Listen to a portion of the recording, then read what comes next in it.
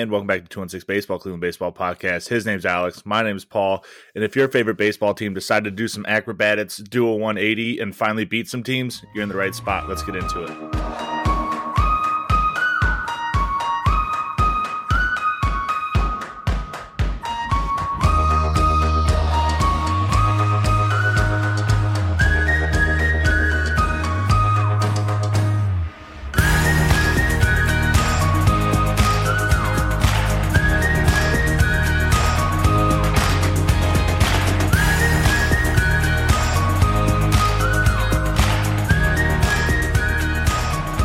Alex, what's going on, man? How you doing today? I'm doing good. I'm beat, not so much from baby stuff, just a lot going on in life, but I'm happy to sit down and do this. I feel, when you feel disconnected from something, like you and I have hardly talked all week. We've both been busy, and I was really busy with work, and then obviously with the baby, my mom visited for a week, so she was there from Saturday to this past Saturday. And then work heating up. I was in Chicago on Thursday for a really cool work event, some wining and dining, and then, staying downtown, dinner, day drinking, events, more drinking, and then got to go to Wrigley for the first time in my life and do some entertainment there, see the Cubs play the Cardinals, got amazing seats, just couple rows left of directly from behind home plate. I'd say maybe 5 rows. Maybe like 10 or, to the left. But I mean, right there behind home plate. I mean, it was nothing. I think the word you're looking for is sections or sections. Columns? Yeah, I said rows. Sorry. Sections. Well, section wise, I was like a section to the left of home plate. So columns is the word you're looking for. Yeah, but you don't say, oh, what column are you in? If I would have went 20 seats to my right, I would have been directly behind home plate. Like I could have. Yeah, but columns are the opposite of rows, and rows isn't the word you're looking for. So yeah, well, regardless. It's a column of seats. Went to Wrigley. I got to be 100% honest, super overrated. Really underwhelmed by it. Nice ballpark. Nice, the Cubs fans are fine.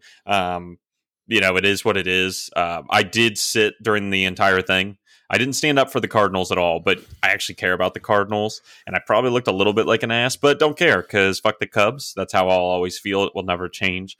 They ended up winning, but yeah, no, Wrigley's cool. The Ivy was cool to see. We had amazing seats. Beautiful game. I mean, just like 65 degrees, just perfect. Yeah, just underwhelming. Like nice stadium. I can't describe it. I think it's just because you think that you had like too high of expectations. No, I had no expectations. Into it. No expectations for the park. I wasn't like, I'm going to go see one of the coolest parks in Bay. That's not how I felt. I just was excited to see, Wrigley. Like it's a historical ballpark. Very, it's an infamous park, and I didn't really know what to think. Just because we don't really see that park at all because we don't play them, interleague stuff except for the World Series. So it's not like you see a lot of shots at a park and you kind of visualize it and all that. I just didn't do anything for me. I thought it was super plain. I think it felt smaller than it was. There was a Cubs fan that corrected me. I was just thinking out loud to, some of the people, some business partners I was entertaining. And I was like, man, it feels small. I figure it looks like it fits 30-ish or something. And someone let me know it fits 44. So shout out to that Cubs fan. She was nice and corrected me. I think it's because, how most parks, or at least Progressive Field, has like, it has decks, so it's like, it goes up a little bit and then it's like new deck, goes up a little bit, deck or whatever.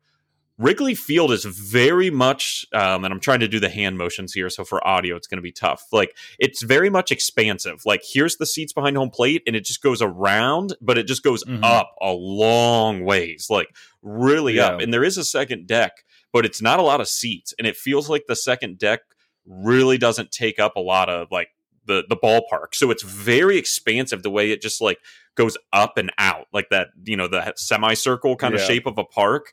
And I think that's why it just, I don't know, it just didn't really do anything for me. One gripe I do have is I am a hardcore baseball fan. Okay. We literally run a podcast, Flex. We love and die baseball. Okay. We're more than an average fan. It took me like 5 minutes to fucking figure out where the balls and strikes were on their scoreboard. And I was not inebriated at that point. Very tired? Yes. Inebriated? No. It took a couple of us to figure it out. They have like 3 scoreboards, and it took me like 5 minutes. I'm like, where the fuck do I find balls and strikes of the current count? And the only place it was is like if you're behind home plate, it was on one of those little side screens to the right of you, like, you know, where above the suites would be at Progressive Field. That's the only place I could find it. They got a big screen in left. I looked everywhere. Not there. They have the classic cool center field one where they, you know, kind of like Boston does it, where they'll score the games that are in progress, and it's like old school manual. You know, it's real cool. Awesome. Then a big ass screen in right field. The only place balls and strikes could be found at any given time was this one little screen to the right. And I was like, that's dumb. Like, it's not a reason I hate the park, but I was like, that's stupid. Like, what are we doing here? It should not be that hard to find the balls and strikes. But yeah, I'm glad I saw it. I could live without it. I would put it lives in nostalgia. I talked to Quincy, who's been to like 23 parks. He agreed. He's like, it's 100% nostalgia for people. You know, it's not anything special. I love Chicago this summer. I'm going to try to get up to Boston to Fenway to see a game, and I'm excited for that. I fully expect you to have the same experience that I had at Wrigley. Really? Yeah, I think it's a dump, and I think I haven't been there. I'm just saying, I feel like most people say it's a dump. They have shitty seats there, from what I've heard, because they have seats that like you like home plate's here and you face like left field, like you don't face like there's just weird seats. But from a lot of people that I know that like baseball, one of my really good buddies, his wife's from up there and is a huge Red Sox fan, so they go pretty often. And he's actually a Cardinals fan. He's like, I love Fenway. Like, it's so cool. Like, they sat near Pesky Pole one time. They sat on the Monster. They've sat in like really good seats. Yeah. They said they like, sitting at Pesky Pole is kind of shitty because like those are the seats that face like left field. Yeah. You don't face home plate. So like you're like, this is dumb. Yeah, you're turning the entire time. Like, okay, cool. You have to like watch the game like this. But I don't know. I'm excited. I just like seeing different ballparks. Yeah, no, I mean, it's sweet. There's no bias, I would tell you. Like, by far, Busch Stadium is the most beautiful stadium I've been to, and I've only been to like 5 or 6 at this point, and I want to do better about that. But like, yeah, it lived up to all the hype. And it wasn't just because we were excited in a little trip. You know, I can be honest of like, hey, Busch Stadium was gorgeous. It was unbelievable. It was as beautiful as everybody tells you it is. And I was like, the scene of like the archway in the background, like perfectly like centered with the beautiful like condos, the high rise to the left. I mean, it's just and you know what I found out, because like I said, my really good buddy he's from St. Louis. He grew up going to those stadiums. He was there when they rebuilt it. Mm-hmm. So you remember how they had the Budweiser brewery like satellite across the street from the stadium? Yeah, I think so. Like in Ballpark Village. Okay. Yeah. So when they have home games, the Budweiser factory sells tickets. They have a rooftop bar, and they sell tickets where you can watch the game from the rooftop right there. That's sweet. Yeah, I know Wrigley does that too, where you're like not in the park, but people have bought that like parking garage or building that you can see over it. But yeah,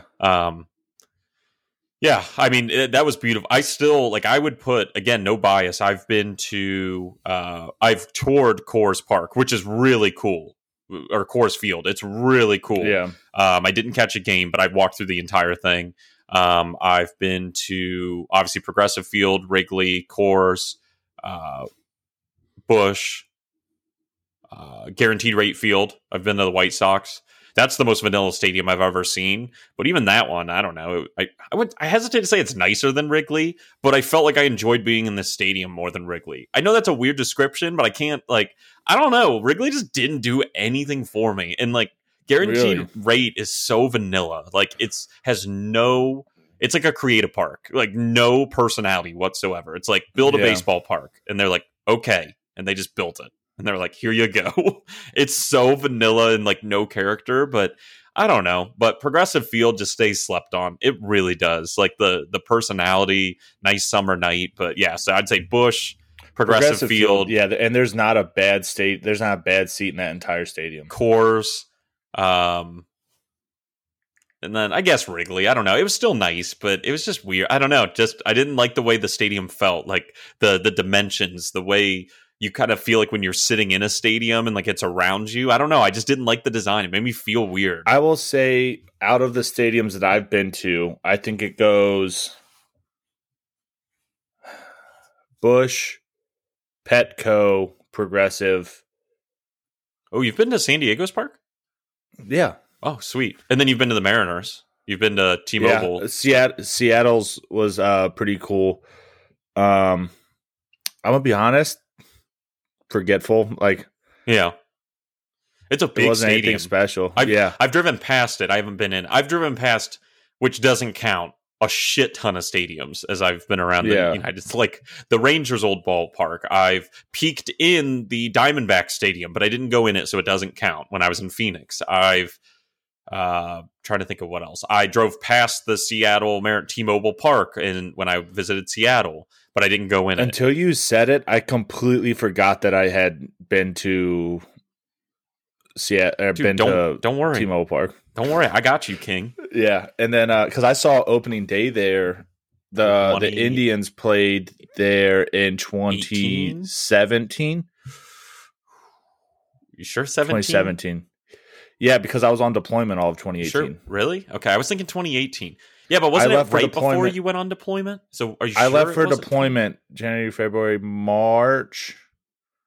Are you sure it wasn't right before? I feel like it was 2018. Like, I know you would know, but for some reason, I really don't feel like it was the 17 season. Let me think. No, you're right. It was 18 because 17, I left Italy in like October, September of 17. Yeah. And then I left for deployment April of 18, and I came back like late December of 18. So it might have been right before I went for deployment. Yeah, I was going to say, I thought it was 18, but anyway, neither here nor there. We've been to Pittsburgh like 5 times together because we lived 2 hours away for the longest time. And we literally haven't been to PNC. Game. I don't understand. It's kind of a war crime that we haven't been there. We could easily knocked out Great American Ballpark for Cincy. I could do that now. I live 2 hours from there. We could knock out the Tigers. That's like 3 hours. Like, we got to step it up. Like, I started doing it. I'm like, I suck. Like, I really got to start stepping this shit up, man.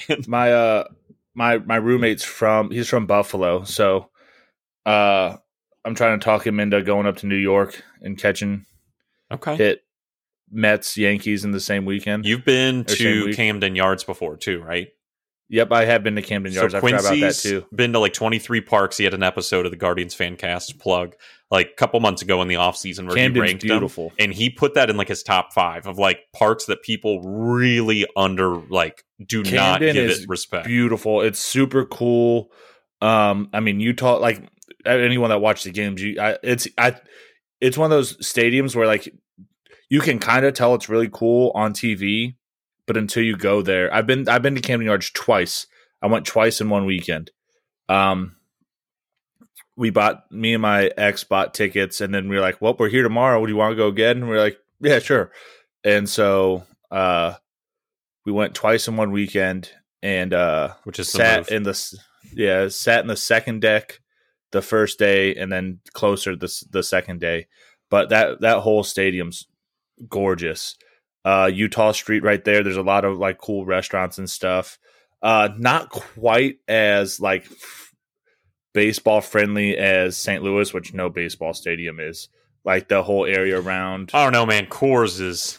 I mean, they have the same thing. They have like a whole little like village around it, and there's literally apartments. Like if you were a single bachelor that made really good money, when I tell you you could take a baseball and throw it and hit the stadium from your apartment, I mean, literally you could just stumble into your apartment after the game. 100 feet from the stadium. I'm not even exaggerating. But I get what you're saying. That's what makes it cool. Is like you literally just walk right out and you're like, okay, time to party. Like, let's get right back to it. Which we never had the I don't want to say pleasure of doing that. No, we were already fucked up. That's the word I'm looking for. You're already fucked up. Yeah, we are. Well, no, I'm saying the privilege, like even like when we were growing up, like Cleveland was like 45 minutes away, but we could never like be like, hey, what are we doing tonight? Want to go to a baseball game? Like, because we were both still kind of young when we both lived in Ohio, so it wasn't like because my buddy who Troy, the guy I keep talking about from St. Louis, he might get upset. Talk about Troy more. Start a podcast with him, all right? Since you like Troy so fucking much. Yeah. He's the only person that I work with that watches baseball, so he's like the only person I talk to it about. You like? But, I don't even like Troy that much, but I just kind of need this, honestly. So yeah. No, Troy's one of my good buddies. Okay. He listens to this like, excuse me? He does listen. Good. Shout out to Troy then. What's up, Troy? I was here first, bitch. He goes and because he grew, like I say, he grew up in St. Louis, went to college there, and then he had a job before he joined the Navy there. And he'd like be at his computer at work and be like, "It's about 4:00. There's an evening game and tickets," and then he would literally just like walk to the stadium. That's the move. The place, if we ever move back to Ohio that we kind of know we want to live is like 15, 20 minutes from the stadium. Yeah. I will buy quarter, half season tickets. Because you can. Like, if you're 15 minutes away and you get a parking pass, then eat dinner, run to the game. Like, and you can literally, leave at the 7th inning. Like, if you got to get home, if it's running like a long game. And, so I don't think I talked about it last episode, but I talked to you about it a little bit because I am seriously considering getting out of the military. And I was looking up jobs that, like cybersecurity analyst jobs, which is kind of what I do in the Navy right now. And a lot of baseball teams, professional baseball teams, hire cybersecurity analysts. So yeah, everybody needs it. Yeah. And so I don't know. I've been looking at applying for one of those. So we'll see. Make way better money and do something you love. I would love to do like baseball analytics. I mean, I would even, it's at the, money is very important to me. It's just, different things are important to different people. Everybody wants to make money, but like money is like my number one driver. Some people want a ton of vacation time and this and that. And I'm fortunate to have an incredible job that I get a lot of those things, but money, compensation drives me. But if I could truly work for a team in like baseball analytics, I would take a slight pay cut. Like that is the only thing in this entire world. Not a huge one, but I would take a slight pay cut, which for me is like, I can't even put that into like comparison. That's like blasphemy for me, but I would take a slight pay cut. I'd take like 20 grand less, honest to God. I would make it work if I got to do like baseball analytics or something. I would just follow my passion. What's super crazy is like cybersecurity is what I'm super interested in. I've been doing it for coming up on 9 years now, pretty much. And to be able to do the same thing, which I enjoy it a lot. But to go do that for a professional baseball team, like, yeah, cool, dope. I was already looking at being a cybersecurity analyst for just a normal company. Why not go do it for a professional baseball team? Yeah, and just get to like, I'm sure there's going to be big perks to working with the organization. And yeah, I mean, that would just be awesome. You get to mix all parts of your life. I actually looked into it because I'm one of those people that, Taylor always supports me in everything. And, she just was like, so do it. And I looked into it, and the only thing is like I'm an intelligent person. I'm good with numbers, but they literally hire their analytics teams. Don't have as many people as you think. It's a pretty small group, even for most teams. They hire like 3, maybe 10 people tops, and those people usually have like literal PhDs in like mathematics or just like honestly savants. Like not like, oh, you're good at math or you get baseball. Like they hire like mathematical savants, like almost actuaries. And I'm like, well, that's why they're called dreams. Well, because we talked about it earlier that I thought about getting into sports journalism / broadcasting because I think I'm a fairly decent talker. I mispronounce words a decent bit, but who doesn't? You know what I mean? I mean, for a broadcast, that's not important. So yeah, but I think I could manage, and I think I'm personable. But then I was like, you know what? Computers and like networks and stuff is like my bread and butter. I'm sure baseball teams need it. And sure enough, pretty much every baseball team does. Yeah. I mean, every company ever. Every sports team. Yeah. Yeah. Every company ever. But yeah, I mean, to be able to do that would be sweet.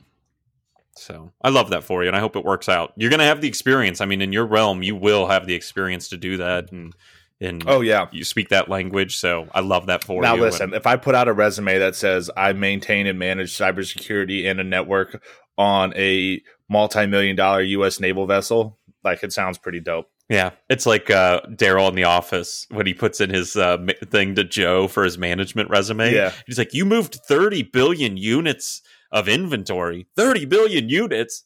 He's like, 30 billion units of what? He's like, pieces of paper, ma'am.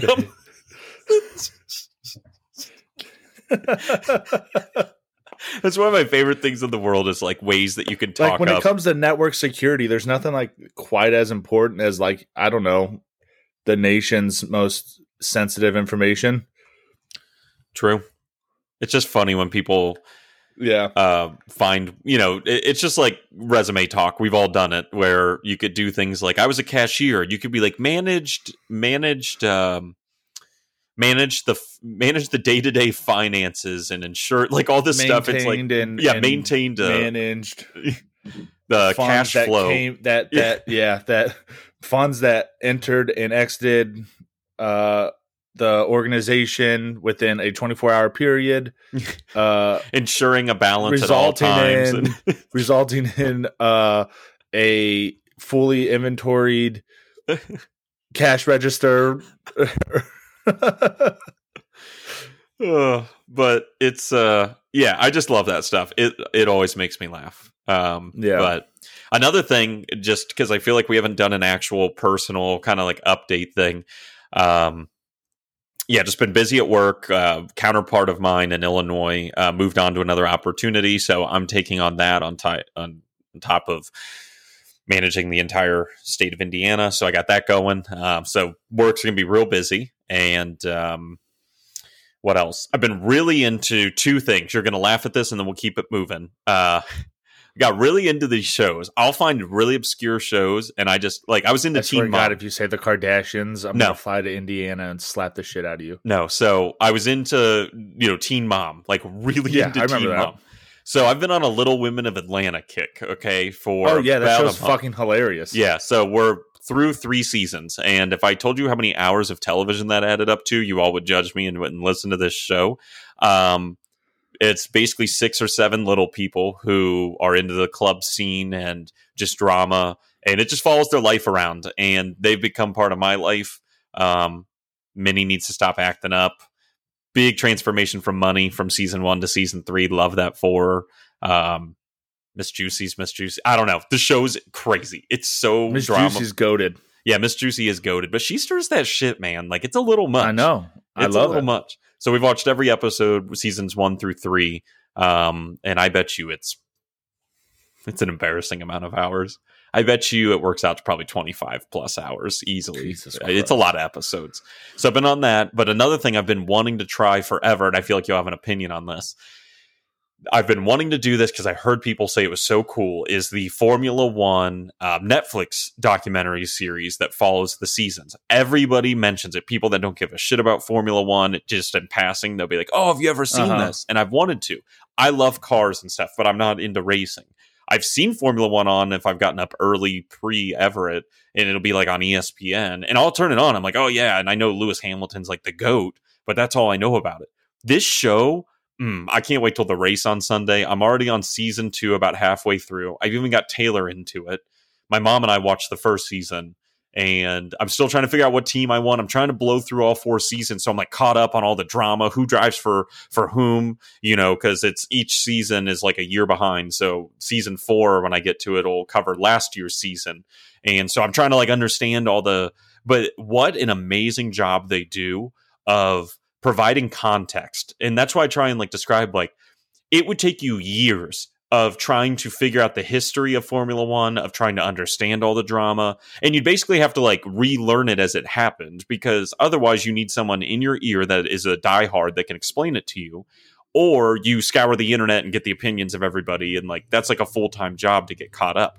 And the show does an amazing job of just like bringing you up to speed on like why it matters that this driver's here, or what this driver's performance matters and why he didn't do well. And like, it just gets you into the realm where it's like, yo, I kind of know what I'm talking about of Formula One. And I wish there was a way to do that with baseball. It wouldn't be as easy, but if they could find a way to like get a casual fan to understand that, like, at any time, real quick, one fact is like the fact that the Rangers spent like $500 million, and it, if you could find a way to quickly kind of be like, hey, the Rangers have sucked ass the last 3 or 4 years. The fact that they bought into a new middle infield that they'll have for the next 7 years with Semyon and what's his name at shortstop, Corey Seager.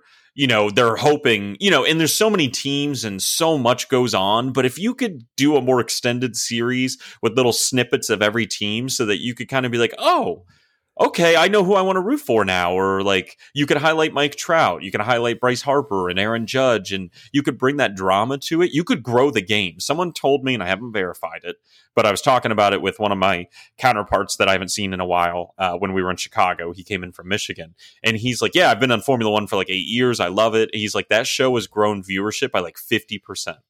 He's like, literally like 50% since that's come out. And I believe it. Like, I can't wait till Sunday because I feel like even though I'm a couple years behind, I'll at least have context to some of the drivers and teams and what it means and be like, oh, fuck, I want to root for this one, or I don't, or like, oh, if that, like, I don't know. It's got me hooked. And like, otherwise I would never know what to do with Formula One. It's like, oh yeah, it's cool, but I don't know how to dip my toes into that. I don't know. So the only thing like that I've gotten into recently is moto racing, like motorcycle racing. Mm-hmm. Those people are fucking nuts.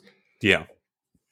They're going like 200 miles per hour on a street bike that all they have is a armored suit between them and asphalt.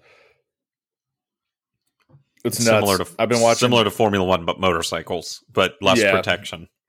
Yeah. And like you'll see them, like if you see someone go down, they'll slide for 150 yards. I know, it's crazy. They're just like, well, probably feet. Just like, oh fuck. I don't know. Actually, yeah, you're doing 200. You lay it out, and you're gonna. But I highly recommend. You're gonna feel it. Yeah, I highly recommend if nobody's seen it. The only show that I started watching is Schitt's Creek. You've never seen Schitt's Creek? Nope. Great show. I'm like with a season.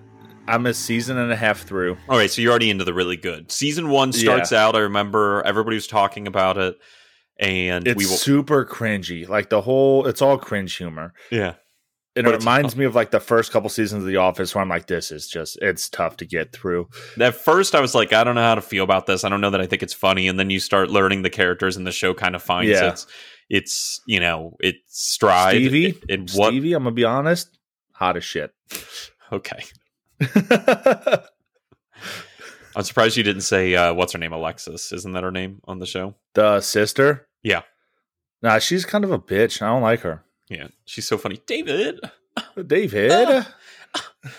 So, and the mom that's like, the baby. She talks with this ridiculous accent. She always mispronounces words on purpose to try to sound fancy. I know. That's a great show. I can't believe you're just getting into that. It's as the show goes on, you'll get even more like endeared to it, and like it won a ton of awards. It is very spoiler alert, right? Anyone who hasn't seen it yet, fast forward like 45 seconds. The end of the first season when like David just drives away, I was like, they killed off my favorite character. I hate this show.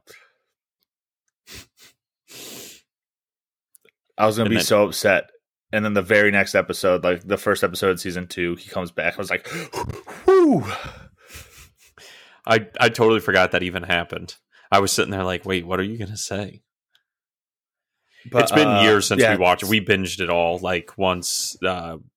Basically, I think season 4, the final season, had just come out when we had like made our way through, so it was kind of convenient. But then it was like, oh, it's over. Oh, yeah, such a good show. Then we started watching How I Met Your Father, which is like a How I Met Your Mother spinoff with Hilary Duff as the main character. So that show's really fucking good too. Because I'm a big How I Met Your Mother fan. I love that show. Yes, you are. It's a what? I was just saying you're a big fan of How I Met Your Mother. I wasn't saying it to be funny. I didn't know what you. Yeah, all I heard was like, "Yes, you are." I was like, it was like a little delayed after I said it. I was like, "The fuck are you talking about?" But yeah, great show. anyone who likes How I Met Your Mother, you'll really like How I Met Your Father. I was super skeptical going into it because I was like, it's going to be like a cheap ripoff and it's going to be dumb, but it was actually really good. Yeah, so basically my life is just watching as much Formula One as possible, like the series, working like a dog, and watching these Guardians win. Whoops. Yeah. So we spent half an hour catching up, but you guys love us. So the hot topic is going to be light. Just kind of recap the month of May, just real quick, kind of like we did last month. It was not a great month for us. It was pretty disappointing. We played some tough teams. And if Baseball Reference actually doesn't, take I'm curious to see what our record for May was. Yeah, so that's the first thing I was going to hit is that, again, if it doesn't take a shit, let's see. Because I feel like for the month of May, I want to throw it because I don't have Baseball Reference in front of me because it makes my internet freak the fuck out. Yep. But I want to say, I think we ended either just under, we were right around 500 for the month of May. Okay. We were 12-12, which does surprise me. I thought we had a worse month of May. I'm not going to lie. Look at me. But it was very disappointing. We lost a series to Detroit, for example. We beat some really good. We beat teams that I don't think we were supposed to beat, and we lost to teams we were supposed to beat. We split with San Diego. We went 3-1 against Toronto, which was nuts. And then we split with the White Sox, and then this is where it got rough. So we had a good start, and then we lost a series to Minnesota. We went 1-2 that weekend. Then we got swept in the mini series by Cincinnati. Then we split the Detroit series with another rainout. Then we lost. We won the first game against Houston, lost the next two, which that's baseball. And then it really sucked when we lost 2-3 to Detroit last week. Meaning, sorry, not the week prior, like the episode we did last week. Yeah. So that sucked. So good. If I had to guess, I would have said we did worse, but we were 9-12 in April and then 500 in May. So that is not what I would have guessed. I'm not going to lie. So we're 24 I'm honestly and 20. Kind of surprised with myself. Hey, you did great, King. 24 and 25 on the year. We're 11-8 at home. I'm assuming it hasn't changed yet. Well, no, because we're just now going home finally. We've played the least amount of home games in all of baseball. So that's fun. Yeah, we have 7 home games. I don't know if we still have had the most rainouts or not, but I'm sure we have. We have to. I mean, but we've played the least amount. The sun is brutal right now. Yeah, coming through. Yeah. But we played the least amount of home games to the people in all of baseball, which, hey, that's something. We're 11-8 at home, so we always play well at home. 13-17 on the road. So, hey, 30 of 49 games have been on the road. That's kind of nuts. We've played 1.5 times as many games on the road. But I mean, that's brutal. So 7 games at home this week will help straighten that out, and hopefully we can keep a nice run going. Extra innings were 3-2. One run games were 7-8. So that's kind of interesting. In blowouts where there's a 5+ run differential, we're 8-3. So we do blow teams out. Interleague play, we're 3-6. So didn't do too well. But we played. What sucked that we played poorly against the Reds. But that's so much better. Okay. I'm going through this, so I'm not even watching you do all this stuff right now. So I don't have the camera part up, but. We lost 2 and we won 2 in Cincy, and then we got swept by the Giants. So that's part of our interleague woes, and then split with the Padres in a 2-game series, and then lost the 2-game series or swept by the Reds. So it doesn't surprise me. I don't want to get too nitty gritty in that. What I do want to just talk about is kind of the real quick performance of people up to this point, and then quickly kind of get into some of these games. So, I can't chop it out, or I'm not going to do all the work to chop out the last 5 days of June, but through today, till Monday, the game is supposed to happen in like 10 minutes if it doesn't get rained out. Jose Ramirez leads our team with a 193 OPS plus. He is 93% better than the average major leaguer when adjusted for ballpark. He has a 1.02 OPS, so he's got a 1-dotter, 291, 393 OBP, 632 slugging.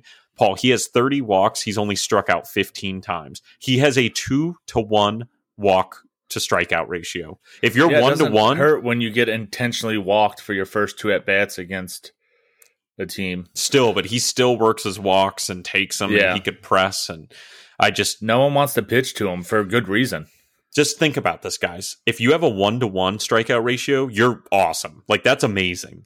Through the first almost third of the season, he has a 2 to 1 walk to strikeout ratio. That is the most absurd thing I've ever heard. 12 doubles, 4 triples. I think he leads all of baseball in triples. 14 home runs, 53 RBIs, 7 stolen bases. Just a monster. Which I think the 53 RBIs still leads the league, right? No, someone overtook him. I think he's now leads the AL or something like that. I'm pulling it up. And then in second on OPS plus, Andres Jimenez, our fucking king, with an 869 OPS, a 148 OPS plus. He had a bad week or two there, but didn't matter. He's popping off. Still struck out 34 times and 137 at bats. So strikeouts are a little heavy, but hey, 307, 329. That's new baseball, though. There's the 3 true outcomes. Yeah, which he's not quite like that. He still hits 307. He just doesn't walk. That's what I'm saying. But like that baseball now is like people either hit home runs or strike out. You know what I mean? True. Just not on our team. Like, or our team walk. But that's the thing is he never walks. He's got 4 walks. Jose is second in all baseball with 53. Pete Alonso has 54. But Jose leads the American League in RBI by 11. So pretty cool. So Andres Jimenez popping off. Then we got our king, Josh Naylor, 277, 333, 491 slugging for an 824 OPS and a 137 OPS plus. 6 home runs, 6 doubles, only 16 strikeouts. I love that. And you know what else I love? 8 walks. Now, that's a more traditional line, but he'll take his walks. I like that about him. He puts the ball in play. So Josh Naylor's thing is that when he sees a ball he can hit, he hits it. Yeah. Now, he doesn't always find green or he doesn't always get on base. But he makes contact a lot. And then wrapping it up is Owen Miller with a 127 OPS plus, slashing 275, 339, 444 slugging for a 784 OPS. So about 70 points. I have to do my traditional ode to Austin Hedges. One thing that I will say that May taught us is just how good defense Austin Hedges plays. Yeah. Like watching Luke Maile behind the plate, like puts into perspective how good a defense he plays. Yeah, it is. And we'll get to that, but it needs to be said. You know what I mean? Like, yeah. Because for a breakdown of May, that's one of my takeaways from May is that Austin Hedges' defense is so when you like see an Luke average, Maile, who's average? Luke, he's he's not bad, but when you see average, when we're used to seeing godlike defense, you still see it, and you because can't there's a play in this series that I don't think Austin Hedges gets enough credit for, because a lot of people gave it to Oscar Gonzalez, but just like going even from stuff like blocking balls or framing pitches, from watching a game like as closely as I do and from being a catcher, like the subtle like framing, Austin Hedges as a framer is one of the best in baseball. Like I wish there was an analytics stat for it. There is. It's tough to find, but depending on the data, but Baseball Savant does track it. And I believe this year he's in the top like 30%. So, and back in 2018 or 2019, he had like the craziest year. He was like in the 1 percentile of framing. He stole 20 runs of framing. It was crazy. Like Austin Hedges' defense is nuts. Andres Jimenez' defense is obviously nuts. Miles Straw's defense is nuts. Owen Miller, flashing glove in May. In May, he made a lot of, especially like when he moves over to first base to give Josh Naylor some rest, or for him to DH now with Franmil on the IL. With Austin, like watching him play first, he still plays first like a second baseman. So he makes these nuts plays, like these crazy plays at first base that you don't see a lot of first basemen makes because he's more athletic than a lot of first basemen are. He's smoothed it out though, and it's going to take time. Young kid, and I mean, obviously Jose's Jose. He Yeah. plays crazy defense. Yeah, above average for sure. I mean, he's solid. Well above average. This week we saw, I don't want to give any spoilers away, but we saw Plesac shine a little bit. Oh yeah, he's always a stud. The play he makes is absurd. Yeah, it's going to be one of the best plays you see a pitcher make. Probably is going to be like the best play that you see a pitcher make all year from a fielding. And it was like insane. A play like that is like what earns pitchers Gold Gloves. Yep. Just to wrap up the offense part real fast, and then kind of take a step back, but just so we get it done. Steven Kwan, who's really carried by the beginning of the year, 713 OPS, 109 OPS plus. The OPS is league average, but the OPS plus is 9% above. 254 batting average. That's how far he's fallen down. 354 OBP, 358 slugging. So kind of a pool noodle. Which 19 that's to be expected from, like, that's what we thought he was going to be. You know what I mean? No one expected him to be super high on slugging. So like Miles Straw, I don't expect, he's been kind of getting into the top 3 disappointments. I mean, it's kind of the bottom 3 of our regular starting 9. Miles Straw, 84 OPS plus. You expect him to be 95 to 100. He's not going to be a banger, but a 621 OPS. But he still gives you Gold Glove caliber defense. Yeah, exactly. But I'm just saying, we also know he can be about league average OPS, but he's 100 points Especially under. That OBP, yeah. Yeah, 330's solid, but the 231 batting average, like, he's taken his walks, 28 walks, but, thank God for all that, because he's batting 231. Like, you usually see him around 275, so you'd see that OBP around 375 or so, and the slugging really has not been there this year at 291, just a pool noodle. Which again, he's not going to be a banger. But from this week, like he turned it around a little bit. He had a couple more. I feel like he did a little bit better this week than he did. Yeah, it's slightly better, but still a little rough. So we need him to get going. Again, average down to 231, which we're new age, but you need your leadoff hitter to have an average closer to like 275. That's just baseball. Ahmed Rosario. What have we not said about this guy? Even when it felt like he had a great week this week, right? Like, to me, he had a great week. He did have a really good week. I know he had a triple and a double in a game. Yep. And I think he had a couple doubles, but just still a lot of singles. Had a 6, like, I did the math, even after this week, he still had like a 680 OPS, which is below league average. So he has a 70 OPS plus. He is 30% below the average player. He has a 582 OPS. It's about 130 points below league average. Again, OPS plus is just adjusted for ballpark factor. So that takes it into account.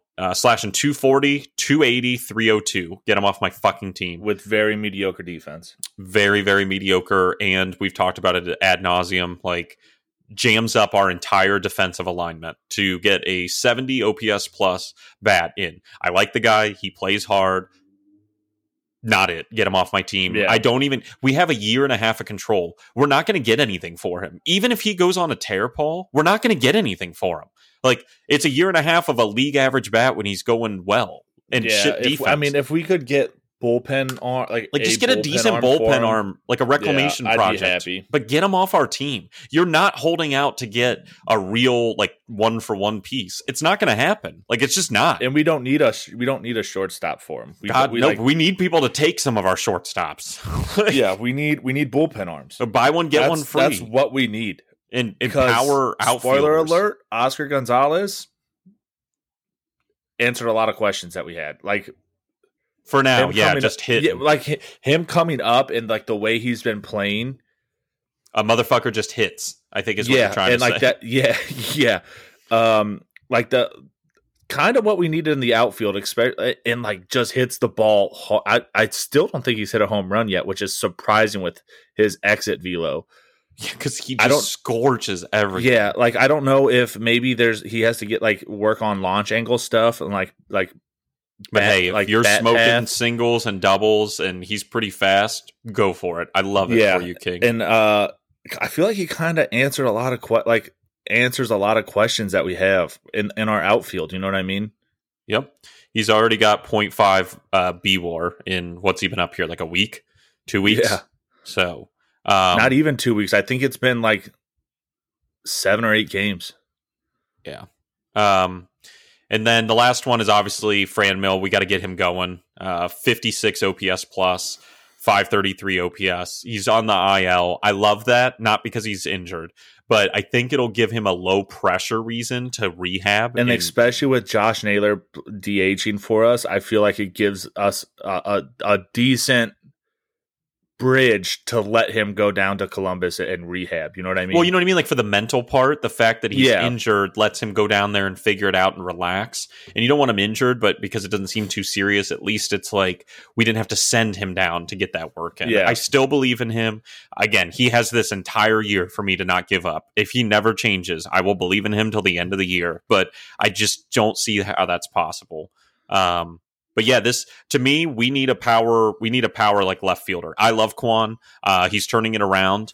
I still think he's more of like a bench platoon guy. And people might come for my head, but just what I see, I think he's a great on base guy. He had that ungodly first start, which is carrying it a lot. Yeah, and well, not even that. Just 15 games, 15 games, and then he like nosedived, which he's a rookie. They're going to make adjustments. And the thing is, it's kind of know what he is, though. He plays average-ish defense. He doesn't hit the ball hard. He takes walks. He's like a great value Miles Straw when Miles Straw's on. Yeah, when Miles Straw is going well. Yeah, you're right. Yeah, that's what I'm saying. Less strikeouts for sure. But yeah, that you're not wrong. A little more power than Miles, I think. But it's like, if you can find someone that plays the same kind of defense but doesn't walk, but like has an 850 OPS, like... I'm just going to be honest with you. I love Kwan. I want to keep giving him times. I like seeing him in the lineup. I want to make that very clear. I have no issue with him. I want to keep giving him at bats. But if you get the chance to get an 850 OPS left fielder, I'm sorry, you're on the bench, Kwan. Like, I love you, and you are an awesome bench piece, and you're quick, and I want you around the team, and you can work late inning walks. Especially like a late inning situation when we just need like a runner on base. Yeah, like put him in all day to put bat on ball and stuff. And again, he's going to find a little more power. He's going to get a little more comfortable, but I just don't see that bat becoming anything more than like an Ahmed Rosario. I think like when Ahmed's going well, you know what I mean? A lot of singles, some doubles, 10 home runs, better defense 1-to-1, average, even at times. And teams need that. Average. Baseball teams and we need do too. A player like that. Yeah, his walk rate and contact stuff is crazy. We need it. But it's like, you could have an 850 OPS left fielder that's going to just hit you 25, 30 home runs. We need that more because we make so much fucking contact. And like Palacios isn't a huge bat, even though I love him. And Miles Straw is never going to be a huge bat. So you kind of start going around the diamond, and Austin Hedges is a black hole. And I love him. But like you need kind of the Josh Naylor, Owen Miller needs to be kind of like your floor. You're not going to have 9 bangers, but, you kind of need... And you need people to get on base, but, like, everybody does get on base and does make contact. You need people to put it in the seats. So I still believe right in now, Kwan. power, we have Josh Naylor, Owen Miller, kind of.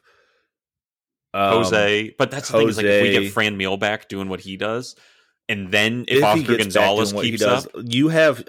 I can't tell you why. I have no... reason to believe this other than like just my gut, and I could very well be wrong. You say you have faith in him to turn it around this year. I don't have faith in him to turn it around. Like just from watching his at bats and like what he's swinging at and the way he's swinging at balls and what he's swinging at, I don't know, just something about it. I don't have faith in him turning it around. It's just the track record for me. You know what I mean? It's just like you don't accidentally run into 30, 37 home runs. But I still believe in him, and I'll give him this entire year. And again, I'll give Kwan this entire year. This year's about figuring it out, and he might make me look dumb, but I just think at most he's going to be like 100 OPS plus-ish, maybe 110, and you need guys like that. That's not bad. But we have the trade. We have guys like that already. We have a lot of guys like that. Yeah, like Tyler Freeman's coming up, and I expect him to do the same thing, but play second base for us. Like basically do the exact same thing. And I don't know. We'll see. There's just a lot of question marks coming up, and we got to keep figuring it out. And again, I want to make it clear. I understand not everybody's going to be a Jose Ramirez on your team. I know that, but we just have such depth of guys that Nolan Jones is still out there. Like, let Nolan Jones play left field or something. But so Kwan, I want him on this team. I want him to keep playing, but he's we'll see. A bench guy. Yeah. But on any other team right now, I would say that he's a bench guy. Yeah, probably not any other team, but a lot of like teams that are like competing. He's a bench guy. Yeah, and a solid one, a dude that when you have a deep team, you're like, oh shit, yeah, you can bring up. There's nothing wrong with having players like that. Like that, there's nothing wrong with being that player. You're still like you're contributing. Yeah, people make careers off of doing stuff like that. True. He could be one of those guys that still gets like 400 at bats. You don't get like 200. Yeah. You play like once every. Like you play 3 out of 5 or something like that kind of thing. You still get some serious at bats, and I like him, and he may develop even more. But it's a lot of fun, and I like the kid. Austin Hedges 52 OPS plus, unacceptable. Defense. It's the only reason he's on this team, and it's unbelievable. But it's that, and then also his leadership. Yeah, but which the leadership intangible, it's something you can't measure. Yeah, I can measure his offense though. It makes me want to die. But his defense is unbelievable. He did have a 3-run home run this week. I know. Whoops, hot boy. Real quick, so Shane pitchers, because we had to work through that stuff. But Shane Bieber, ERA plus 123, 279 FIP. So fielding independent pitching. So if you take defense out of it, he's pitched a 279 ERA basically. I mean he's our ace even when he's been down. We've talked about it at ad nauseum. 115 WHIP. So that's still better than league average. That's solid. Not as dominant as we've seen in the past, but awesome. T-Mac 123 ERA plus as well. 445 FIP. So without it, his defense is helping him a lot. T-Mac, the defense picks up T-Mac. 0.86 WHIP is nuts. That's usually around like Cy Young WHIP. So walks, hits per innings pitched. So how many base runners per average per inning? So he's averaging less, about just over 4/5 of a runner per inning. That's crazy. He's just a dog, man. And then Zach Plesac. So this tells the story, right? Because Zach has what is Zach's ERA? I'm trying not to 4.72. So not great. That's kind of your fifth starter, but he has an 81 ERA plus. So he's almost 20% less than the average starting pitcher. He's got a 1.28 WHIP. So a lot of base runners. That's below league average. But he's our fifth guy, right? Cal Quantrill 109 ERA plus. So above average, 119 WHIP. So right around league average, maybe just a hair better. And what does he have? A 3.52 ERA. So love to see that. I think I forgot to mention Shane Bieber 3.12 ERA and T-Mac 3.10. So him and Shane, same ERA plus, almost identical ERAs. A lot more strikeouts for Bieber though, 62. Yeah. Because I can talk about Bieber's a pitcher, not a thrower. True. Bullpen, Class A, 184 ERA plus, 24 strikeouts in 21 innings, 0.891 WHIP. Trevor Stephan, let's go through all the good stuff. Sam Hentges, 354 ERA plus with a 0.73 WHIP, which is just nuts. He's been that guy that, okay, Sam, like, what the fuck, dude? You said 300 and what? 354, which it gets very skewed for relievers. He could get blown up and it could drop to like 200, but he's dominating. That's and then 254% better than the average pitcher. Yep. Which 16 innings, so it's skewed, but it still shows you he's been a god. Crazy. And then I'd say the biggest one we need to talk about is Eli Morgan, 25 innings, which is more than any other reliever in our bullpen. It's because he's kind of our long relief guy. 25 innings pitched, okay, a 1.79 ERA plus. That is not a joke. A 0.56 WHIP from Eli Morgan. Half of a runner per inning. That's absurd. People are calling for him to get back in the rotation. No. He's our high leverage guy now. He's part of the circle of trust. I fucking love him out of the bullpen. his velocity ticks up a little bit, and he just comes out. He hit 95 the other day. I was like, okay, daddy. Yeah. Excuse me? Last year, it looked like you were going to fall over when you threw 91. Now you got 95 in your back pocket, put on like 20 pounds. Hot boy summer. Everybody watch out. He's no longer date my daughter, Eli date my daughter, Morgan, because we took that joke from talking baseball, which was fine. We admitted it. So I had to come up with my own, and it's Eli, treat your single mother right, Morgan. That's just like my mom, or like just a single. Your mom's mother? Not a single mom, just single moms. Like if you had a single mom, well, Eli you said Morgan, like treat your single mother right. Like sorry, I was you know what I mean? No. Like, sorry, treat. Not yours, like in general, just the phrase, Eli, treat your single mother right. He just looks like he'd be a gentle lover. I said it on Twitter. You could just trust him. He'd have her home by 9:55, even though he had a 10 o'clock curfew. He's just going to respect single mother her. has a curfew? I don't know, but if they do, he's just a gentleman. That's all I mean. Yeah. You know, he's going to get you back. He'll babysit too. I can't explain it. Eli, he's just a cutie.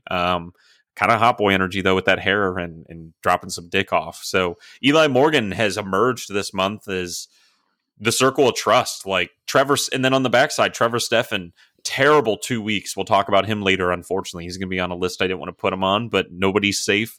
Trevor Stephan is just, I don't know if it's mechanics. I don't know if he's tipping pitches, but he has just gotten blown up. And he's out of the high leverage circle of trust.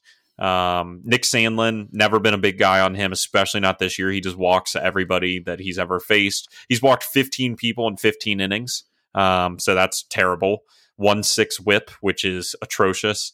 So he's been out. So I like that they're finally moving Eli Morgan into the high leverage. Like bring him in with 1-run game, 2-run game. We're starting to see him do that. And he's earned it. He's been our best reliever. And then, Clase in the 9th, not even a question. And then start getting Sam Henches in there too. Like you got to start. Karinchak should be coming back here soon, and hopefully he can not be a crackhead and Karen crack. Well, hopefully he's a crackhead, but like a good crackhead. You know what I mean? Like I don't think he's never not going to be a crackhead. I couldn't tell you if my life depended on it what to expect from that dude. I don't know. I hope he comes back, and I hope he drops it off. Because he was 100% a sticky stuff merchant. He was 100% a sticky stuff merchant. And so it's like if it's somewhere in between the two things, I don't know. But this month, Manuel Clase locked it in. Trevor Stephan, tough month. Sam Henches continues to be the real deal. I put it out on Twitter like 2 weeks ago that all his Savant stuff is good now. No exit velocity issues. So there is no more slander to be had for our high leverage, one of our other high leverage kings. He is no longer the wild pitch king either. We will not slander Sam Henches. Big Daddy Long Legs, excuse me. Nick Sandlin, never been a guy on him, and Eli Morgan, and then Enyel De Los Santos as well. So with the creams kind of rising to the top, we're seeing some guys have some good months, and I'm interested to see what June brings. We're getting into the third month of baseball, second third of the season, and trying to kind of wrap up the first half here soon. The weather's getting warm, so you know what that means, right? Balls people are going to be going. Well, and people are going to start going to baseball games, and when you start going to baseball games, the only way you buy tickets is through SeatGeek. True. And we're going to be at home all week. You have 7 chances to quite literally get $20 off of your first purchase when you sign up for SeatGeek. Go download the App Store, Android, Google Play, anywhere you can get it. #1 mobile ticketing app. You think we were going to hook you up like the 5th best? Absolutely not. Our brand is too strong. We said, forget about it. Like, come on, it's 216 baseball. Just kidding. Baby. We reached out to SeatGeek. Thanks for taking us on. We appreciate you. Anyway, download that. They make it super easy. From red dots that say, blow me, like I'm not an idiot. I know what tickets cost. I'm not going to sit in your terrible seats and get gouged. To big bright green ones that are like, as Paul put it, you are fiscally irresponsible if you don't buy those tickets. Like you're making a poor financial decision. And one of the coolest parts about SeatGeek, in my opinion, is that they have a picture from exactly where your seat will be at the game. So you can say, hey, I want this ticket. Great price. Oh, and you got a great view. You can't beat that. No, you can't beat it. And again, they were kind enough for the first time, your very first purchase, when you sign up for SeatGeek, $20 off. Use code 216BaseballPod. That's going to be the numbers 216BaseballPod. $20 off your first order. So they're going to make sure you save money. You're going to figure out exactly where you want to sit. and you're going to save $20. Like, I'm the cheapest person you know, and I'm here to help you. Well, what's that? NBA Finals? Because you got, honestly, big dick money. Apparently, you can afford finals tickets, or maybe you can afford it because you're going to get $20 off. Like Stanley Cup Finals. Yeah, Stanley Cup Finals coming up. Concerts. You like audiophile? Sorry about that. Maybe you want to go to a ballet. I don't know. I don't judge. I don't care, and I love that for you. Sign up, SeatGeek, $20 off, code 216BaseballPod. Paul, that was a beautiful transition as well, because we're already pretty deep in this thing. I say we set like a 5-minute timer per game here. We got some good stuff, the pretty uneventful games, so we can keep talking about the team because we went long on the other stuff. But yeah, interesting month, and it just seems like the team's kicking into gear. So let's get after this shit, you know? So game one. Game one, Plesac versus Heasley. Stupid name. I don't make the rules. Guardians come into Monday night's game ready to end the month strong after a disappointing May. I typed that in earlier. I guess I didn't realize we went 500. But again, we didn't beat the teams we were supposed to. So it still felt disappointing. They lost a series in Houston and in Detroit the week prior, hoping to beat up the Royals, who quickly have become one of, if not the worst team in all of baseball. Cleveland sends fuckboys Zach Plesac to the bump to try and get us back in the win column. Plesac pitches very well. The bats explode late in the game, and we capture the win. So, quick box score: Cleveland 7 runs on 8 hits, 1 error. Kansas City 3 runs on 9 hits and 1 error. Some offensive highlights here. Bottom of the first, Straw draws a leadoff walk, advances to second on a deep flyout by Ahmed. Just good base running, and man, is he fast to go first to second on a ball hit to center field. It didn't even get to the warning track, just in front of it. That's just impressive. Yeah. And then because of that, it allows the run, Straw, to score on Jose's long single that he hits. And so just small ball, just being productive on the bases, staying in our lane, producing runs the way that we can. In the bottom of the second, Kwan smokes the ball to right center. Brian Dozier, the Royals right fielder, dives for it, and he just sells out on it, completely whiffs. He still came up short like 5 feet. Yeah, it goes to the wall. So Kwan gets a 2-out triple, but we don't bring him home. But I just wanted to mention that play. Good to see Kwan get a triple there. Bottom of the fifth, 2 outs, runner on second. Jose works a full count. And then they decide to pitch to him because the Royals like making poor life decisions. And Jose goes up and just gets a ball at the top of the zone, puts it out on top of the right field wall, one of the shallowest parts of the field. Doesn't matter. Still got out. And that's his 12th home run. He hit a lot of home runs this week. I think 12th or 13th home run of the year. And we take a 3-1 lead. Bottom of the eighth, Andres Jimenez sends a 3-run moonshot into center field trees. We were tied up at this point. 8th inning, 6-3, blow it right back open. Fuck you. We're winning this game. And we talked about he's on the who's not last week. I mean, he was down bad. 317 OPS last week. He went from who's hot to who's not in a week. Yeah, and then he does it again backwards. Spoiler, because this dude goes on a tear. So just huge hit for him. And then Oscar Gonzalez has another multi-hit game going 2 for 4. That's all the dude does. The motherfucker just hits. Jose goes 2 for 4 with 3 RBI, including that 2-run shot. Talked about Kwan with the triple, and he got his second stolen base in this one. And then, like I said, Jimenez breaks his slump.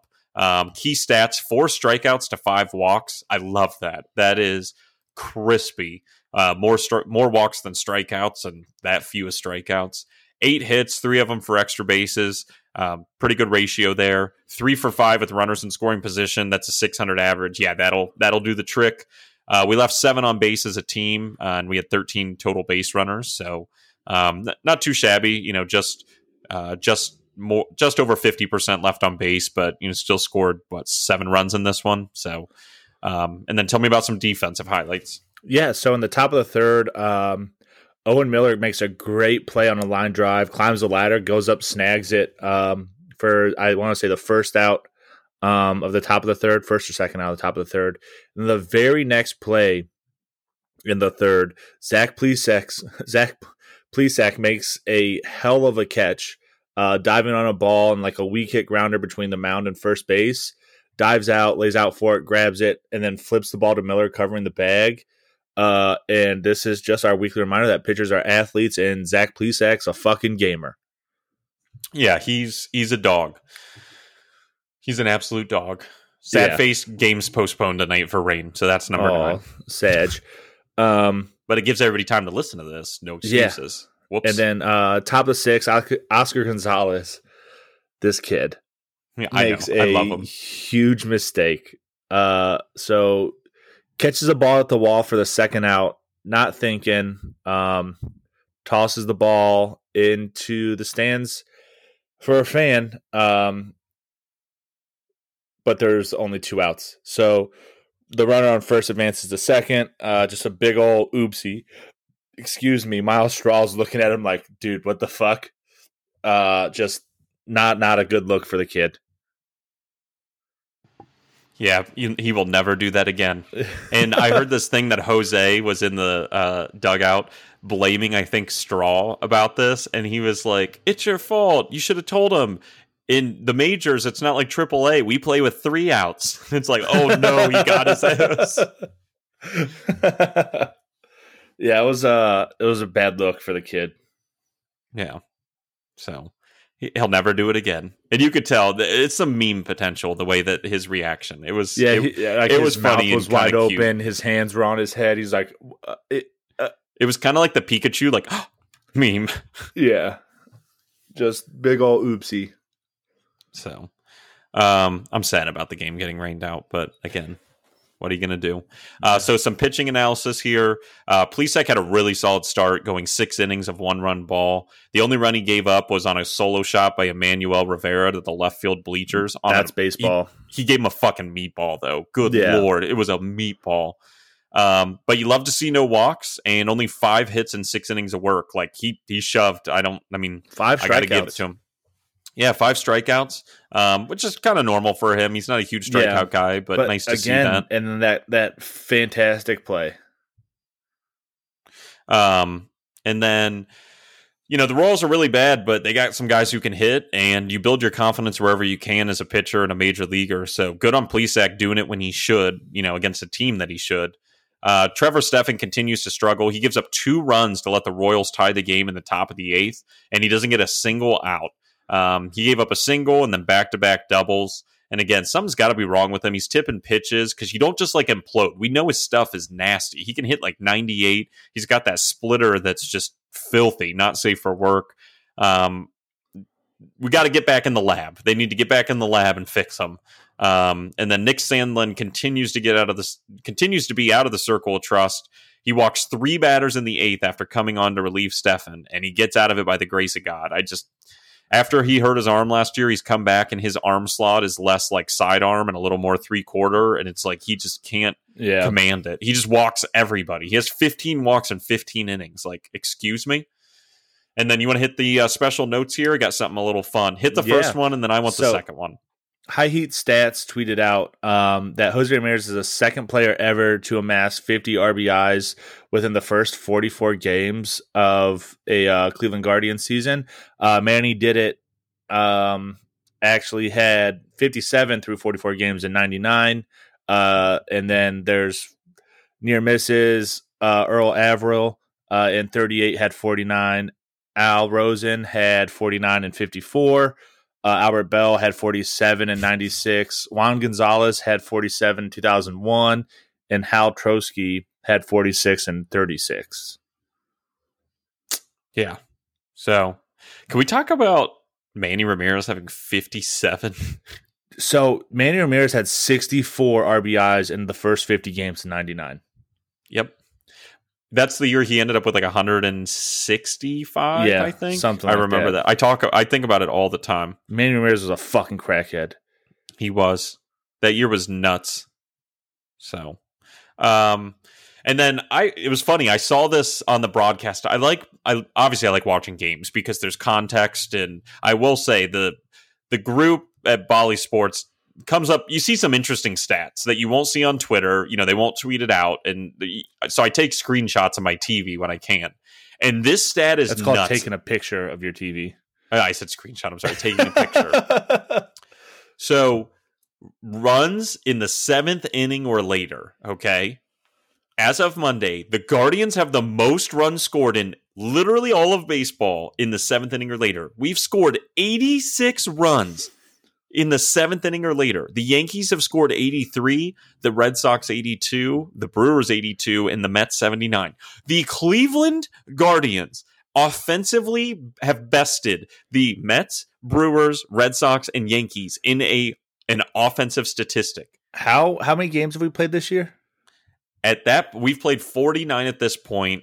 At live, like today, 44. At this right? point, we had played 5 more. So yeah, 44 at this point.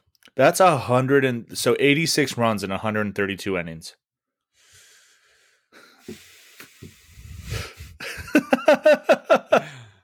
That's a lot of fucking runs. That's a lot of runs.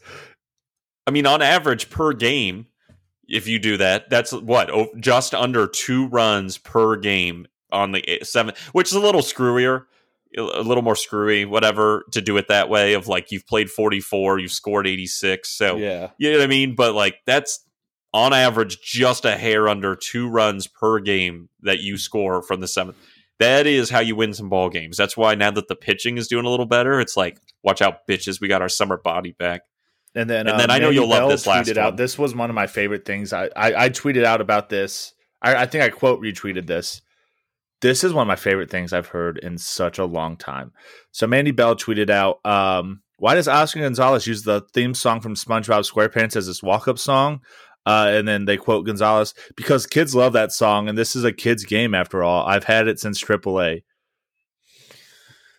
Chills. I love them. It is ridiculous to hear Hammy on the radio. Ready, and you hear, yeah, are you ready, kids? I'm like, it makes me so happy. Like it, and that's the right spirit to have. Like we talk about all the time, baseball's a fun game, and let people have fun playing it. This is fun. This is people having fun. And someone tweeted out, I can't remember who, but someone's like, it's going to be absolute chills in Game 7 of the World Series in 2024 with bases loaded, down by 1 run, 2 outs in the bottom of the 9th, and you hear, "Are you ready, kids?" There's going to be a bunch of like drunk mid-20 people like, "Aye, aye, Captain." They're going to be like, "I can't hear you." "Aye, aye, Captain." And then everybody, "Oh!" Yeah. We all go arm in arm, ready for his walk-off grand slam. It's going to be chills, dude. So game 2 is Cal Quantrill versus Lynch. Guardians come into Tuesday night's game ready to make it 2 in a row behind Big Daddy Dick Cal Quantrill. Actually beat a team that they're supposed to, which they did the night before. The bats come alive in the first inning to give Quantrill some breathing room. He struggles a bit early, but then locks it in, giving us a winning effort behind an offense that was ready to hit yet again when they got to the ballpark on Tuesday. Quick line, Cleveland 8 runs on 12 hits, no errors. Kansas City 3 runs on 7 hits and no errors.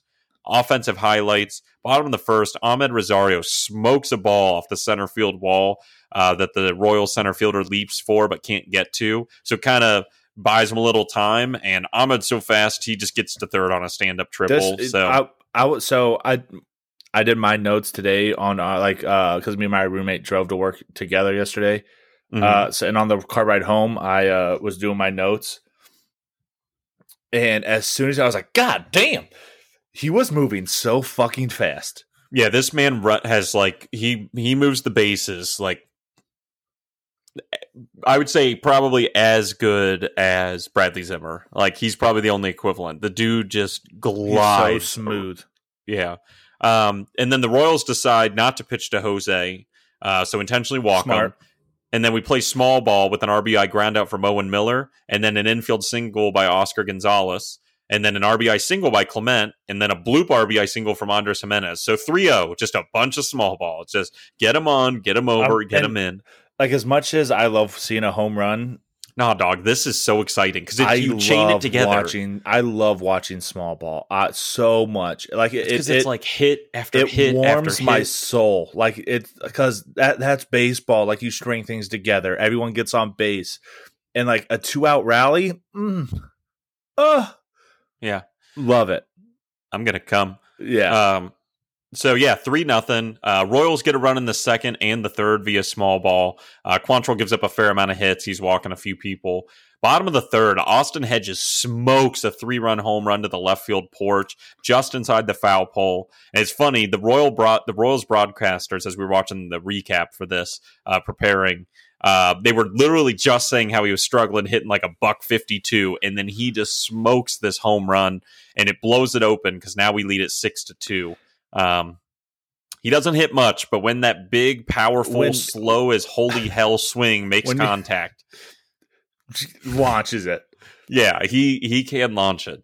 Bottom of the sixth, after grounding out with the bases loaded earlier in the game, he was pretty upset. Oscar Gonzalez smokes a ball to the gap in left center for a 2-run hustle double. Those are his first major league RBI. So you just love to see that. And now we lead at 8-2. I want to say at this point that was his 5th game, I think. It's honestly all blurring together with how crazy life's been lately. That was either his 5th or 6th game, and he came up for Detroit, right? And he played 3. Yeah. So this is like, maybe 4th, 5th game, something like that. 5-game hit streak. First 5 games, 5-game hit streak. And he had he was having multi-hits and like almost all of them, I think, like 4 of the 5. And then Ahmed finally gets a little luck to go his way. Just overall, 2 smoked balls in this one. We talked about the triple. He also had a smoked double. Jose intentionally gets walked twice. He walks once on his own on top of that. So he walks 3 times in this game, and then he ropes a single in another at bat. So he's just a monster. Oscar Gonzalez, another multi-hit game. That's all he does is hit. Jimenez appears to be all the way back after, again, rough last week. The 3-run moonshot last game, and then 2-hit game in this one, and his 4th stolen bag. Key stats, 4 strikeouts, 4 walks. Keep it up. I love that. I love what we're doing at the plate. 12 hits, 5 of them for extra bases. Yeah, that'll do it. 5 for 14 with runners in scoring position. That's a 357 average. Hitting in the clutch. And then we left 9 on base, but we had 16 base runners. So fair amount left, but a lot of base runners, and we pushed 8 runs across. Talk to me about some defensive highlights here. Yeah, so in the top of the third on a line drive to right field, Oscar Gonzalez makes a good throw to home to cut off a run. But as good as the throw was, Austin Hedges comes up the line and dives back to tag out the runner at the plate. So I don't think people understand like how smart of a play that is by Austin Hedges. Instead of letting the ball come to him, he goes out, gets it, cuts down the time it takes for the ball to travel to the plate because it was going to hop. Goes up, gets it, dives back, and cuts off. I don't think it was Benintendi.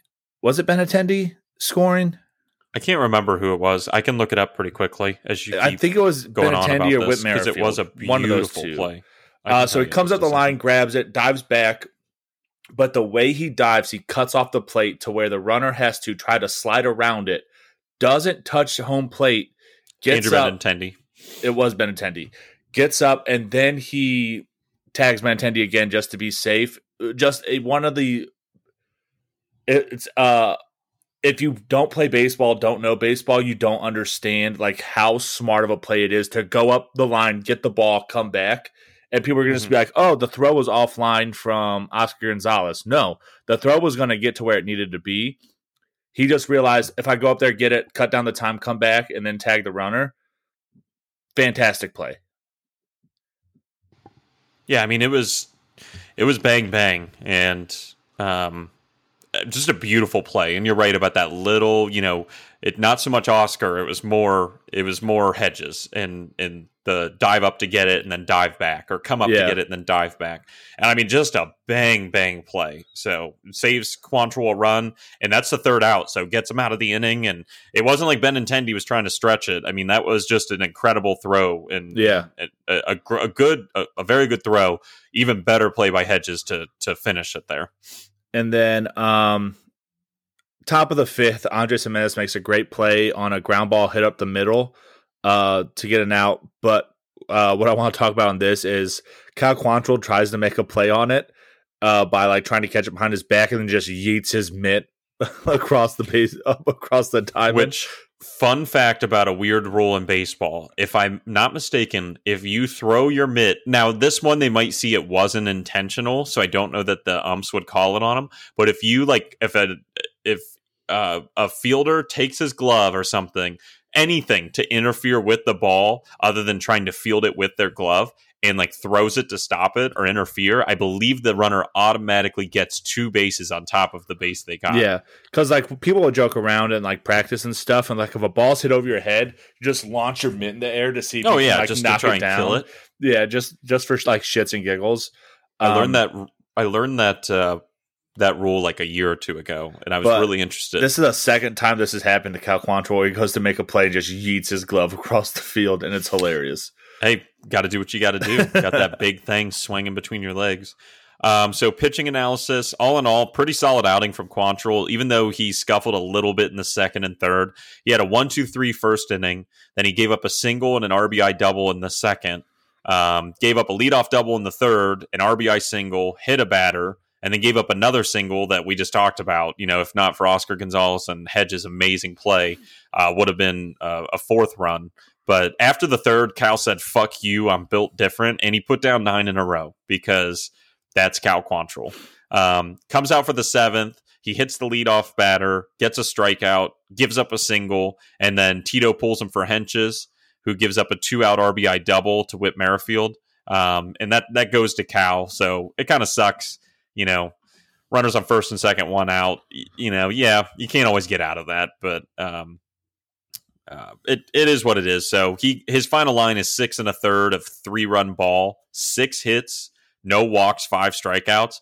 Like if that line is 2 runs instead of 3, we're like, yeah, this is an amazing. This is a great outing. It's still solid. I mean, just under a 4.5 ERA for the day. But you go 6 1/3 of 3-run ball. The reason you lose is not from your starting pitcher in that scenario. Yeah. Like that's awesome. Only 6 hits, no walks. I mean, he still did it.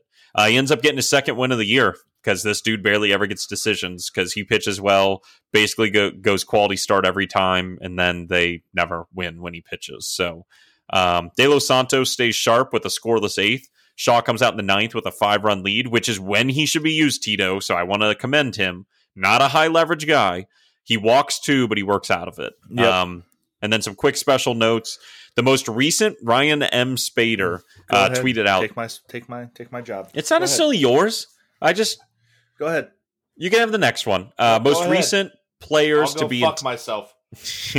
most recent players to be intentionally walked in each of the first 2 innings of a game. May 31st of 2022, aka this game, Jose Ramirez. April 7th of 2021, Freddie Freeman. June 16th, 2009, Albert Pujols. April 15th, 2003, Barry Bonds. Those are some people that you want to be on a list. Yeah, those are some good fucking names. And then you got the other thing here. So MLB tweeted out the players of the week. And Jose and Francisco Lindor are your players of the week presented by Chevrolet. Jose better. Always been better. Yep. But just another accolade under Jose's belt. He's different. You think at a certain point you stop giving a fuck about players of the week?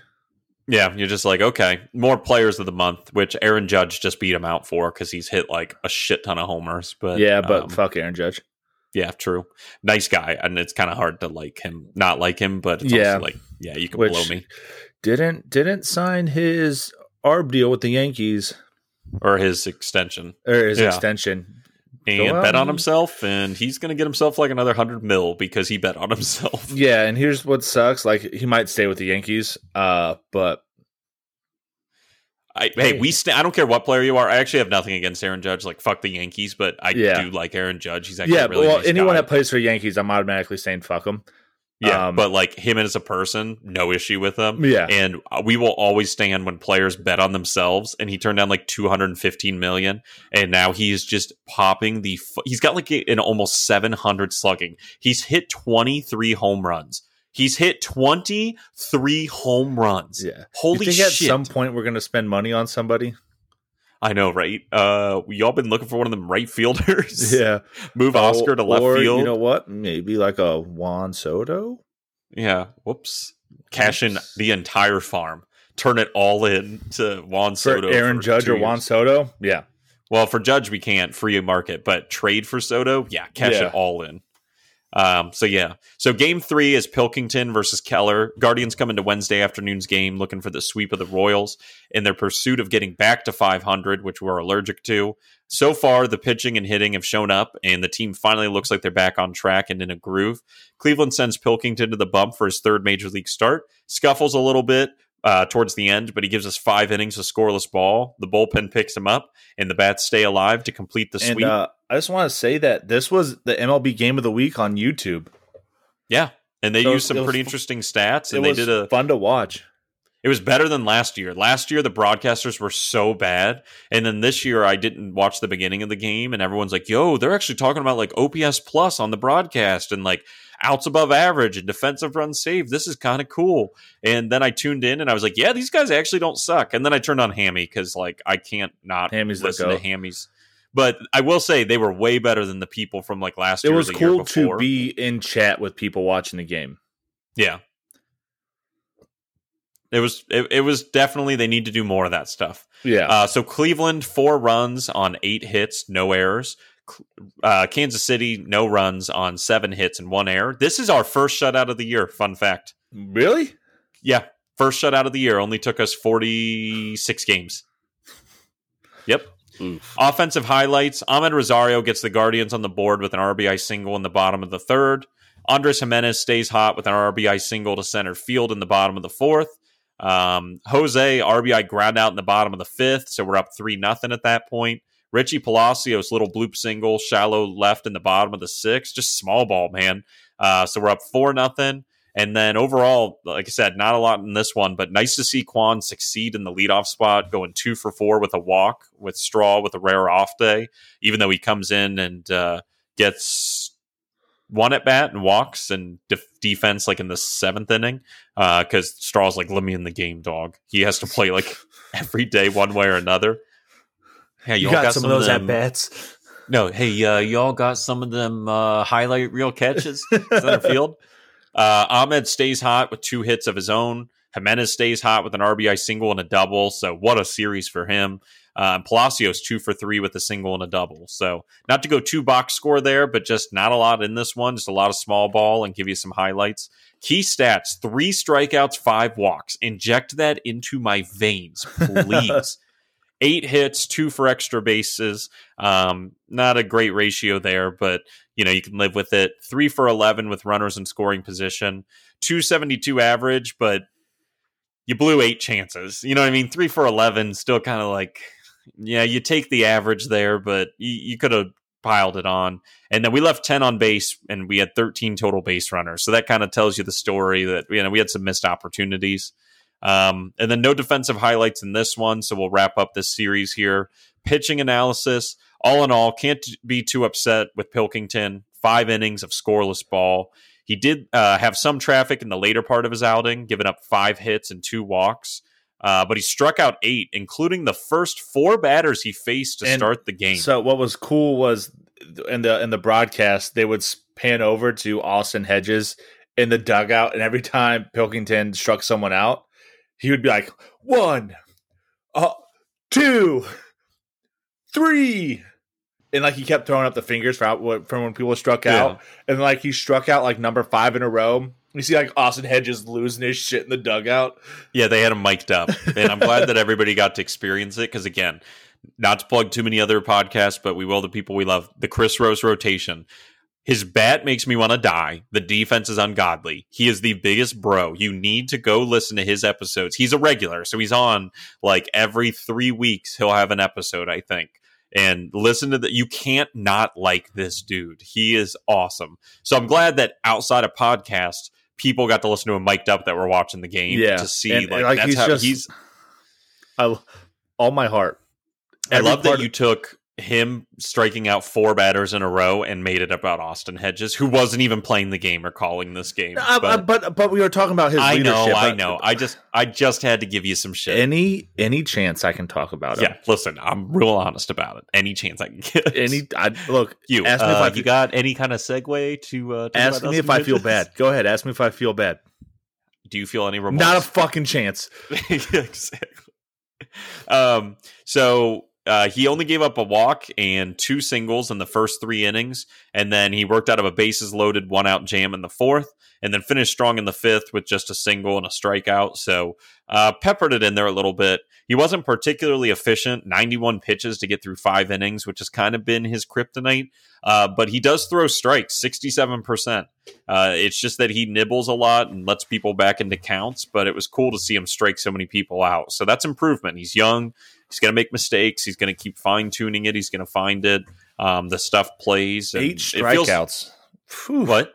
Said yeah, it feels like strikeouts. Yeah, 8 strikeouts, struck out over 50% of the batters he faced, or outs that he made. But yeah, it still nibbles, like I said, but he's fine. I feel like we're watching him ramp up. Like he's finding his way. He's learning. Gets his first major league win, I think. Yeah, he's 1-2 or 1-0. 1-0. Yeah, and I think this is the first year he's called up, so I believe that's his first. So just congrats to him. And then Eli Morgan continues to dominate in his bullpen role. He goes 2 innings of scoreless relief, gives up 2 hits, and strikes out 4. His ERA is down to 2.35, and he's just become that guy. And then Shaw and Clase finish it up. Clase in a non-save situation. Just to get in that work, baby. We talk about it all the time. Therapy, mental health, when things are really up, when things are down, doesn't matter. It's always important. My life's awesome. I still go to therapy once a month. Just keep stuff tuned up. You'd be amazed what it can do. And hey, we just swept the Royals, so we're feeling good. Doesn't mean that some things don't need to be worked on. And I think Paul's going to tell you how you could do that and why it's so important. So we will be right back. This episode is sponsored to you by BetterHelp. Have you guys been struggling lately? Maybe you're having trouble sleeping, going through a tough spot in a relationship, or you're just feeling down and want to talk to somebody. Well, the good news is that BetterHelp wants to help you today. You've heard Alex and myself preach on this show over and over again the importance of mental health, not only with professional athletes, but with you guys and ourselves. A couple years ago, I was going through a tough time in a relationship on top of being in the military, being away from family, and some other things. And I actually reached out to BetterHelp, and they took great care of me, you guys. BetterHelp offers licensed therapists who are trained to help you. There are over 20,000 therapists that are in BetterHelp's network. So if maybe you don't fit right with one, then you can request a new therapist at no additional charge. Signing up is so easy.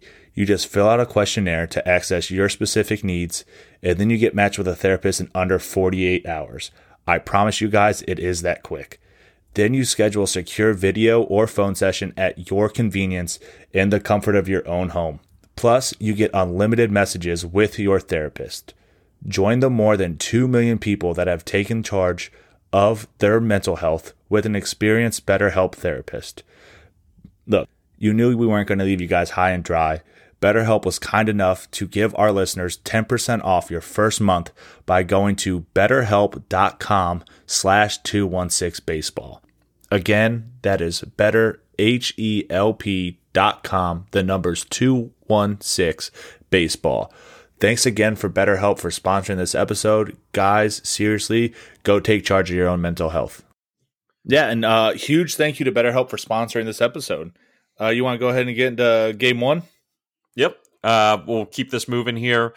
Game 1 on Friday, Bieber versus Zimmerman. Guardians coming to Friday night's game in Baltimore feeling pretty damn good. Swept the Royals, and looking at 3 more games in front of us against a bottom-tier team in baseball. The Orioles have been playing better this year. Cleveland sends their ace, Shane Bieber, to the bump to try and make it 4 in a row. And wouldn't you know, Daddy got his feel for strikeouts back, which is every opposing team's worst nightmare. And the Orioles are no exception. Bieber dominates. The bats stay alive. Cleveland wins its 4th in a row. Love to see it. Quick line, Cleveland 6 runs on 14 hits, no errors. Yeah. Baltimore 3 runs on 5 hits, 1 error. Know your fucking place, trash. 14 hits? I know. Offensive highlights. Top of the first, Ahmed 1-out single, followed by a Jose Scorcher down the left field line with runners. Down the left field line, excuse me. With runners on second and third, Owen hits a 2-run double, gives us an early 2-0 lead. Love to see it. Just small ball, doubles, getting it done.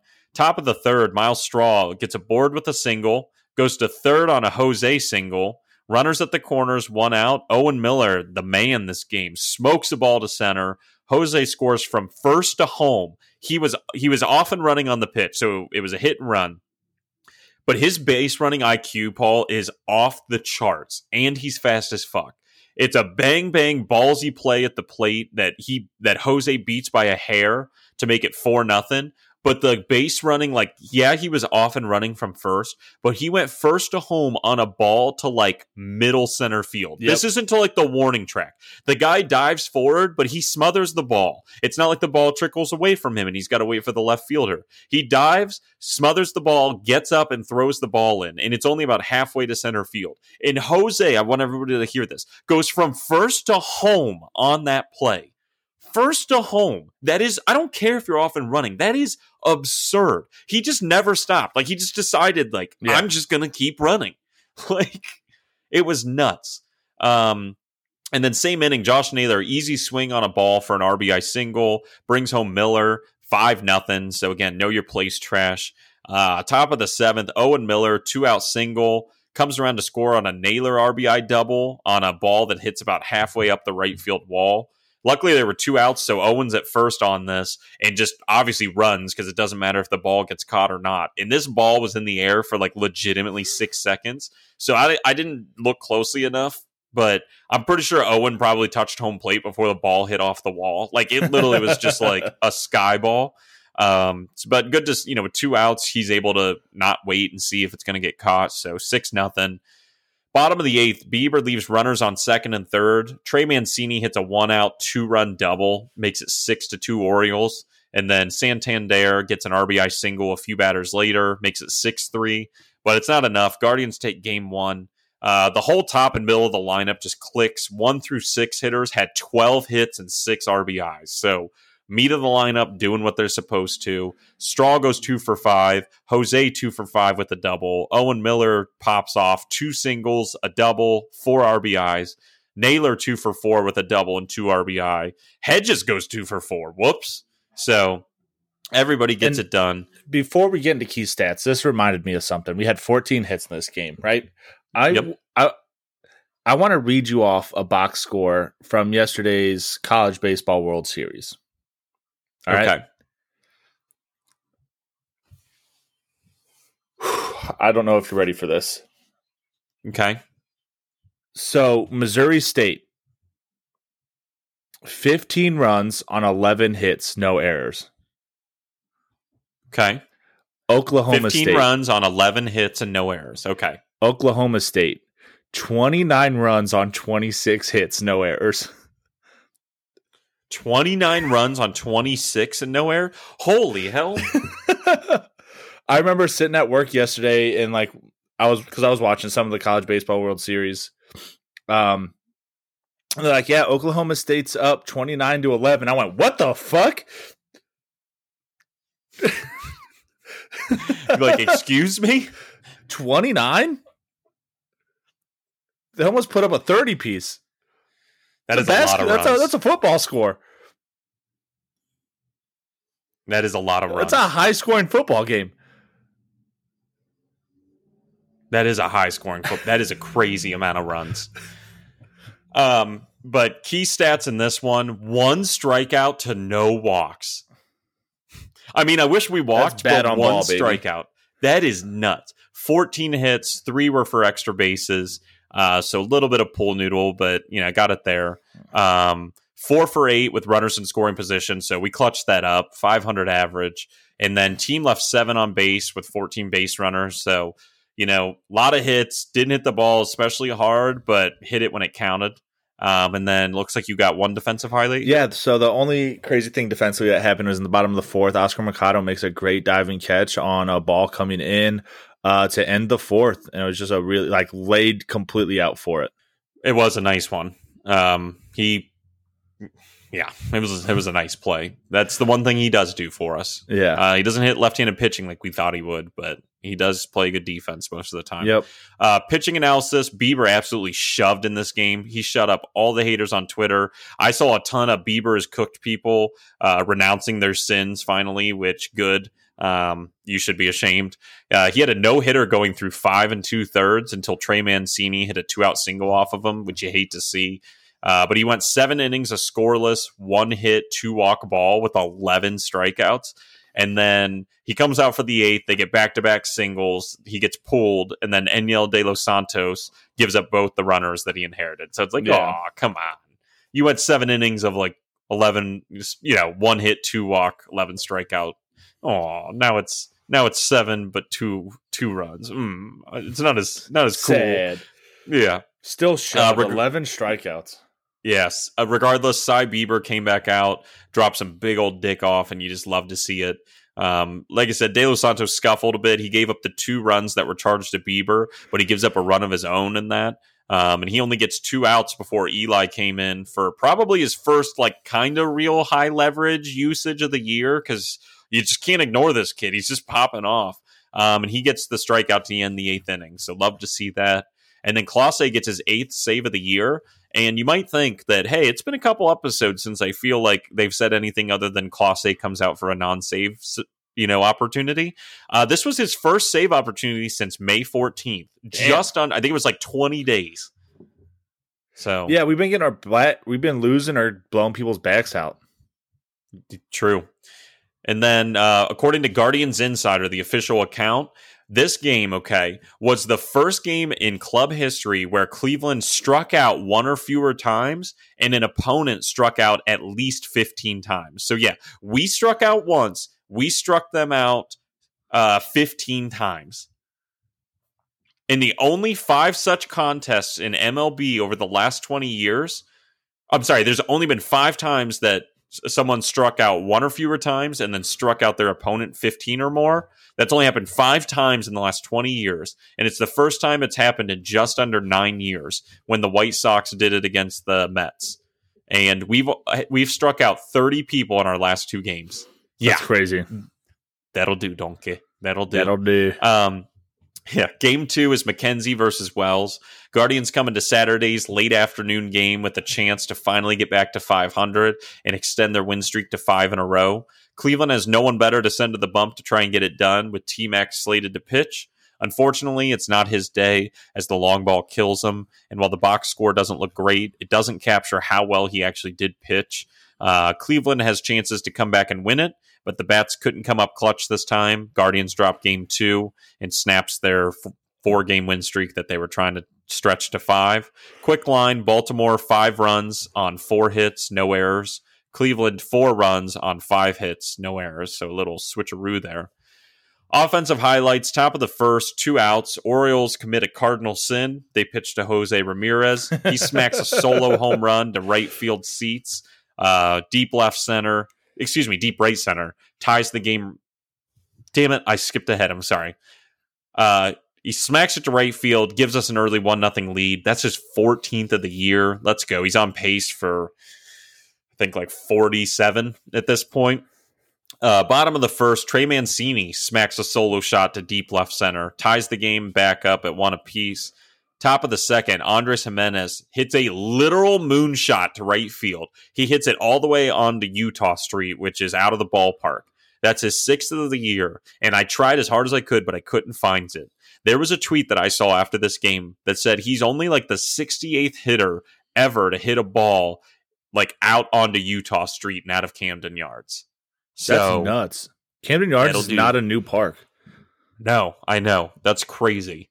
Bottom of the third, Austin Hayes rips a 3-run home run to deep left field, gives the Orioles a 4-2 lead. Just tough that, McKenzie gets punished. Top of the fourth, Jose Ramirez, rare caught stealing. I know, I forgot the... I was moving fast here. Caught. I typed cough, apparently. A rare caught stealing as he beats the throw at second, but he popped up off the bag slightly as Odor held the tag on throughout the entire play. That's tough, too.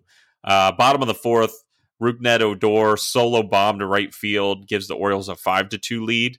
We get a run back in the 5th thanks to some small ball. Kwon and Straw both have an RBI ground out to get us within 1.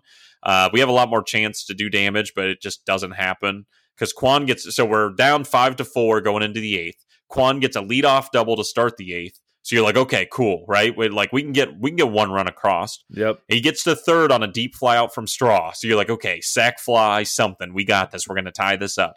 But we leave him stranded at 3rd with 1 out. And we end up leaving the bases loaded with 2 outs. And it's just kind of pathetic. Like, that's baseball, but it's just like, damn it. Straw and Rosario go 0 for 8 and don't reach base. And that's our 1 and 2 holes. So that's not going to do it. Jose has a solo shot and 2 walks because he's Jose. Owen and Naylor go 0 for out of the 4 and 5 hole. So when you're 1, 2, 4, and 5 all go 0 for, not great. Jimenez has a single and a moonshot, so he's still red hot. He doesn't know how to not be red hot. At least Owen Miller walked once. Yeah, he did, but I just mean that's not. Yeah, you don't want that out of your 4 hole, but. And then Kwon keeps up his nice bounce back pace with a double and an RBI in this one. Key stats: 3 strikeouts to 4 walks. Again, inject that into my veins. Just bad on ball and just being pesky. 5 hits, 3 of them for extra bases, so didn't hit a lot. When we did, hit it hard. This is why we lost 0 for 6 with runners in scoring position. Yep. There it is. And we left 4 on base, even though we had 9 base runners. So, yeah, that's that. Talk to me about the defensive highlights. So the only thing I have in this one is that in the bottom of the 5th, Miles Straw makes a fantastic sliding catch in center to take away a double from Cedric Mullins. His bread and butter, that sliding catch, so smooth. That's his favorite thing in the world, is either to slide and catch a ball or slide to cut off a ball. Like, yeah, Miles Straw challenged not to slide to cut off a ball when he doesn't. Hey, guess what? But keep doing it. I fucking love it. It's so smooth. Yeah, he's a monster. Yeah. So pitching analysis, tough day for T-Mac. He gets killed by the long ball. Goes 7 innings, gives up 5 runs, but only gave up 3 hits and 3 walks. Struck out 4. Other than the 5 runs, which, yeah, it's easy to say, like, oh, other than the worst part, but his line's awesome. I mean, you go 7 innings of 3 hit and 3 walk ball. Like, it's just tough. He was attacked. He was just throwing 3 home runs. Stuff right over the plate. He was attacking hitters, and the Orioles' gameplay was just to kind of jump him early in the count when they knew he was throwing strikes. And hey, they got rewarded. They hit him out. But T-Mac will make an adjustment, and I doubt it'll happen again. You know, you just make an adjustment, and they caught you that day. He's still acting like an ace, staying calm. Gives you 7 innings. It only took him 86 pitches with a 63% strike rate. And do I look worried? Because I'm literally not. And then Ghost pitches a clean 8th inning. And I just wanted to say, it feels like we haven't seen him in about 2 months. I know. I like him coming in, getting a clean 8th. That makes me happy. Anthony Ghost. You go, Tony. Yeah. Well, he gave up, no runs, but he gave up 1 hit. But that's what I said. It's good to see 8th. him. Yeah, clean. So game 3 is Plesac versus Kremer. Looks like Creamer. I'm not going to lie. I'll call him Creamer. I don't give a fuck. Creamer with a K. Yeah. Guardians come into Sunday's game looking to bounce Creamer, back. Make sure home creamier. Looking to bounce back and get back in the win column after they had their 4-game winning streak snapped on Saturday. Cleveland sends Plesac to the bump to try and get the series win on Sunday afternoon.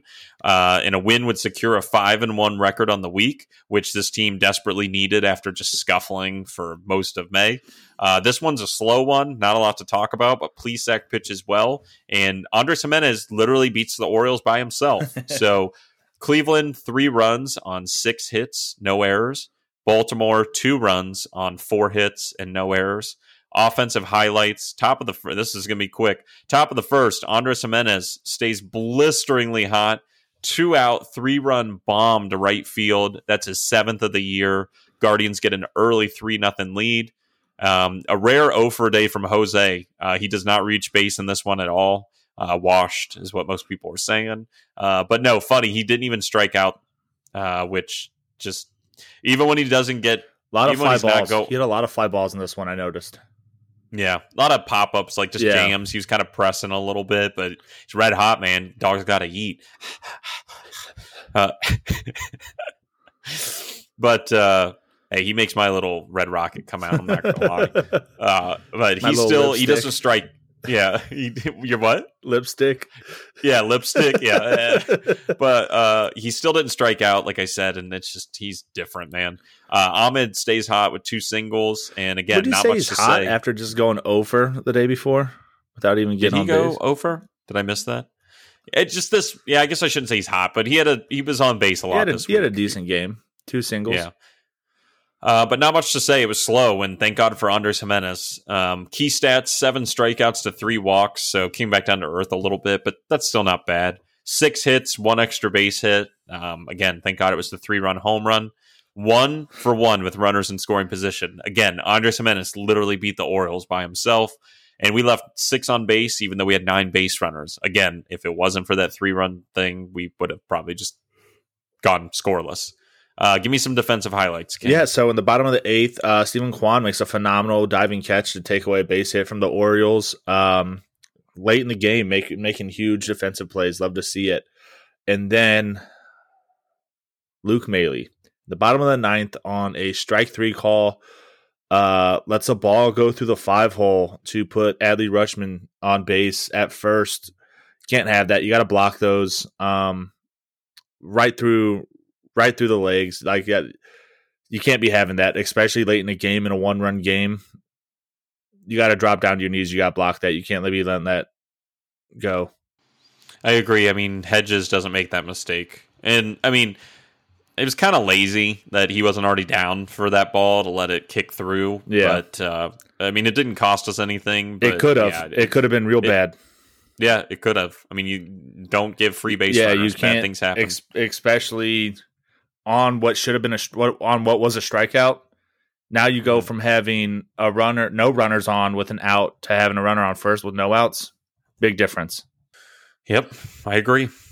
So, pushing my agenda. Good. And he's been solid behind the plate, but it's a little thing like that you're like, yeah, you never see Hedges do that. Pitching analysis, Plesac shoves in this one. Got to give him credit again. Love to see him bounce back, baby. Yep. 2 strong starts in the same week. Back. 2 wins in the same week, too. He gives up 2 runs, only 4 hits, no walks, and he strikes out 8. So the only damage he allowed was a 2-run bomb he gave up to Ryan Mountcastle in the bottom of the 4th. Yep. He's got to watch the home runs, but you can't complain about this. I'd like to see the strikeouts tick up a little bit. 6 innings, 4 hits, 2 runs. 8 strikeouts in 6 innings for him is pretty solid. Yeah, I mean, that's solid I'll take in general. 6 innings, 2 runs, 4 hits. Yep. And Henches comes in. He hasn't been quite as sharp the last couple outings. He only gets 1 out in the 7th, but he walks 2. And then Eli Morgan picks him up. High leverage again. 1-run game, in trouble here. And he gives us 1 2/3 innings of scoreless ball. He walks 1, strikes out 1. And I mean, he's just been different lately. Like he is on a that tear. long hair. Like I said last week, it like adds an extra, like how flames on a car adds extra horsepower, adds a little bit extra velo. Yeah, it's something. He's in the bullpen makes me just does something for me. Yeah, because his stuff plays up 94, 95 on the fastball, and then that Bugs Bunny changeup at 75. I got a question for you, right? Okay, lay it on me. So you're a bullpen pitcher, theoretically. Okay. What would be your bullpen song like that you came out to? Something for Kanye West. Let's not lie to ourselves. That's not very okay. There's a lot of. It'd probably be "Father Stretch My Hands" Part 1. Be like, "You're the only power, power. You're the only." You know what I mean? Yeah. And then it's like, and then I start sprinting a little bit. Get out there, like, oh yeah. Okay, I like that. Yep. So, what about you? Mine would probably be "Sad But True" by Metallica. Okay. I feel like that's just like a classic bullpen kind of thing. But anything by Metallica is like sports, like, yep. Yeah. Yeah. In Italy, I played for technically it was a semi-pro Italian baseball team. But it was just like a rec league. It was not. I tried out and I was 20 years old, so I was still kind of in like pretty good shape. So it was pretty easy because Italy's not super big on baseball. But that was my walk-up song, was "Sad But True" by Metallica. Semi-pro league. Sorry about that. Sorry for flexing on him. But I love that for you. And then Clase gets a second save of the series, his 9th on the year, perfect inning of relief, striking out 1. Paul took him 10 pitches, 9 of them were strikes.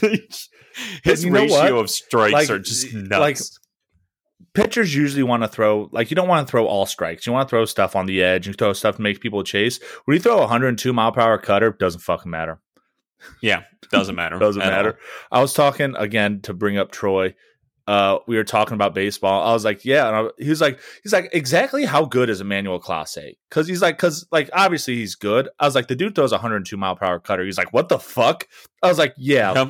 Like, what? He's like, you can't do anything against that. I was like, no, literally can't. No, there's nothing. You just sit there and take it. It's like, know your place. Yeah.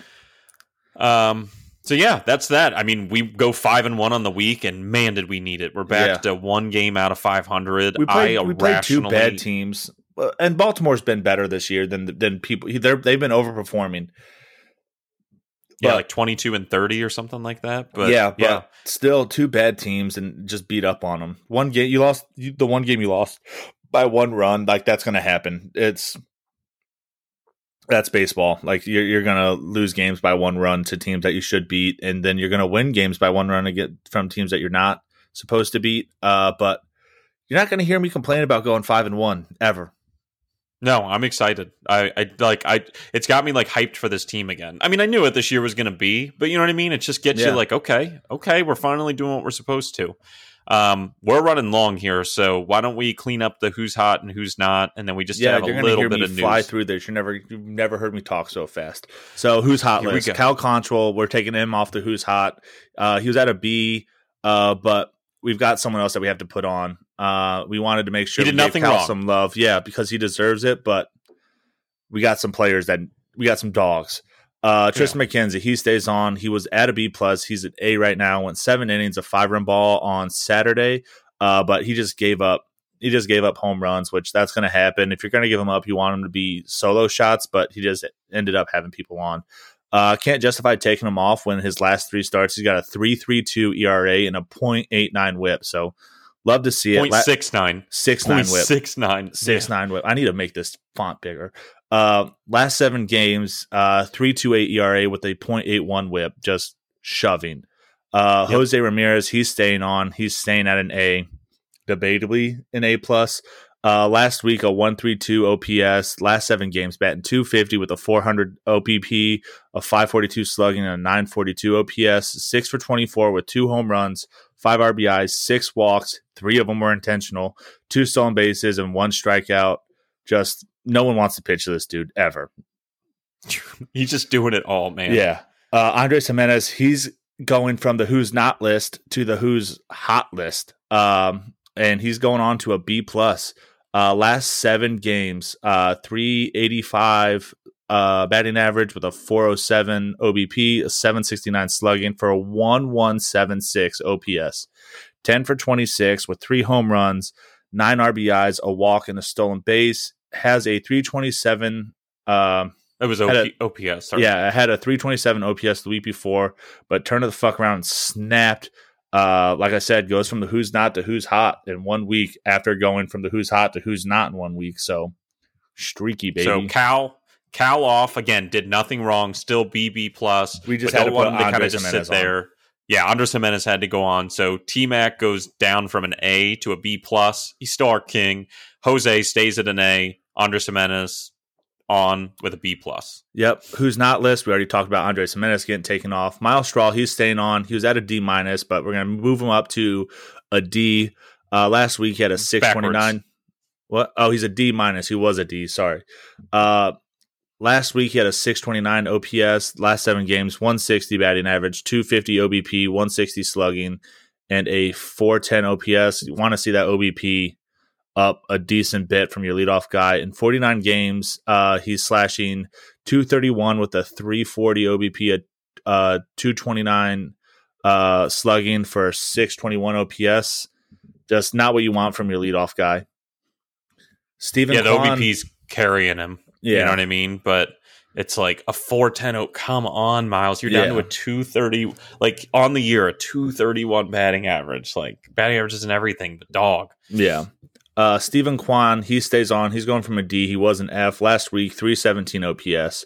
Last 7 games, a 208 average, a 296 OBP, a 333 slugging, and a 629 OBS. He had that triple and a couple doubles. But you're starting to see him tick up a little bit, and like to see it. The OBP is The OPS is 100 points below league average, so not great.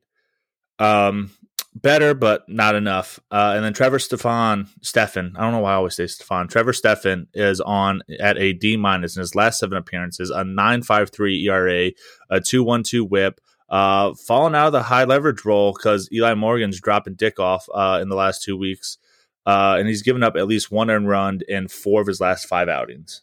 So to recap, Andres Gimenez is taking off the Who's Not list because he's hot as balls right now. Miles Straw, he's staying on at a D-, was a D. Stephen Kwan staying on at a D. He was an F. And Trevor Stephan is on at a D-. Yep. So AL Central standings, we made some ground. You did great. Minnesota, 32-24. First place, 4-6 in their last 10. So they've cooled off. Cleveland, second place, baby. 24-25, 4.5 games out, 6-4 in our last 10. White Sox 25-27, 5 games out, 4-6 in their last 10. Detroit 21-33 in 4th place, 10 games out, 5-5 in their last 10. And Kansas City last place, 17-35. I think that's the worst record in baseball. 13 games out, 3-7 in their last 10. Know your place, trash. Quick thing for anybody that's new to the show this year, we will not talk about the wild card race until after the All-Star break. Yep. So I will mention, though, we're 1 game out because of the 3rd spot. So, but we will bring it up then. Yeah. And then bring us home here with some Guardians news later week. So on last Monday, Guardians Perspective tweeted out that 22-year-old shortstop prospect Gabriel Arias is already back swinging the bat out in Goodyear. Just love to see him taking cuts off the tee. Just get back king. And then Wednesday, Mandy Bell tweeted out that James Karinchak will make his rehab assignment today, or he will start his rehab assignment today in Columbus. That was Wednesday. I'm sure he's pitched since then. I don't have his line though. And then Saturday, Guardians Perspective tweeted out that 21-year-old outfield prospect George Valera, after a slow start to the year, now has 8 home runs, 30 RBIs, and an 867 OPS for Double-A for the Rubber Ducks this season. Love to see it. And then today, Guardians Perspective tweeted out that the Cleveland Guardians have promoted 22-year-old right-hand prospect Gavin Williams to Double-A. Williams, over 9 starts at High A Lake County, 45 innings, 25 hits, 7 runs, all of them earned, 14 walks, 67 strikeouts for a 1.40 ERA. 67 strikeouts in 45 innings, which is high A ball. So, like, take it what you will, but still fucking 67 strikeouts. Your stuff has to be working. This is just a guy. It's exciting because we've talked about him a little bit. Again, we're not prospect experts, but we try and mention the people that obviously you're going to want to know and people that are, legit.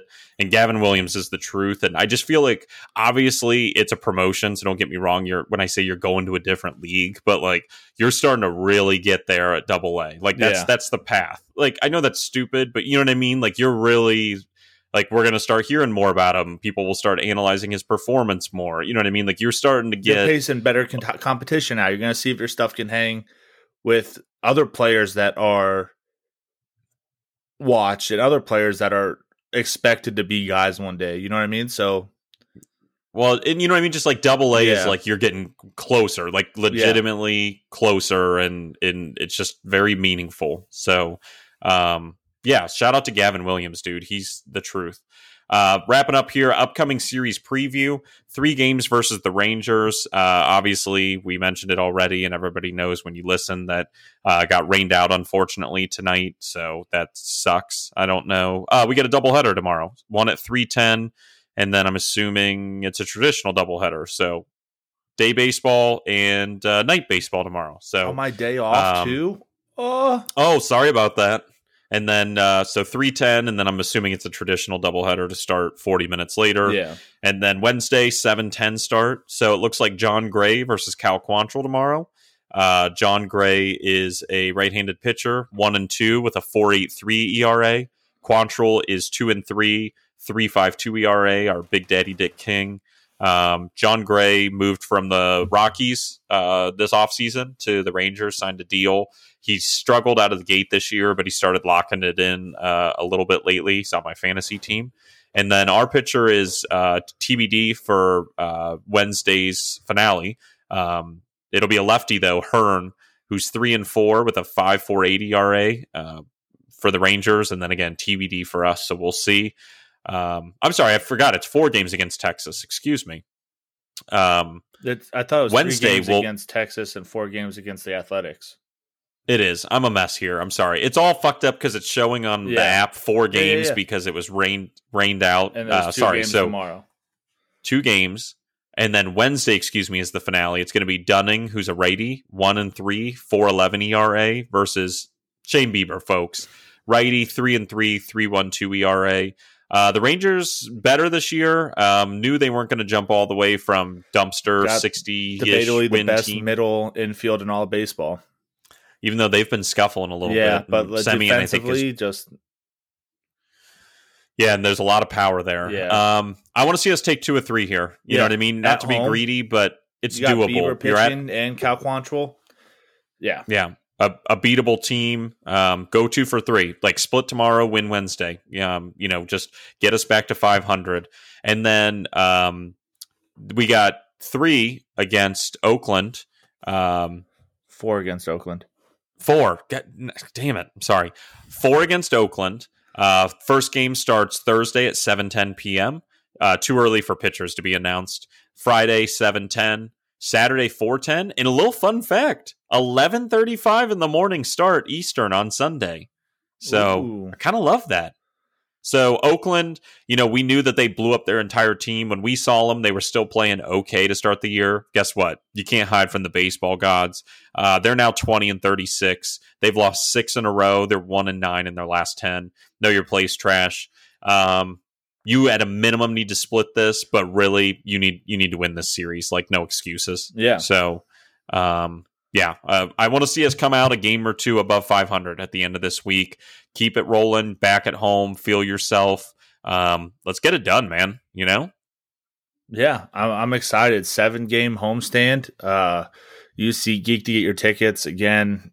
Not only just because they're helping us out sponsoring, but helping you guys out by getting money off your tickets. Fill the seats out, but also just go to a baseball game. Have fun. You know what I mean? It's a beautiful game. Go out there, enjoy it, and I don't know. Send us pictures if you go.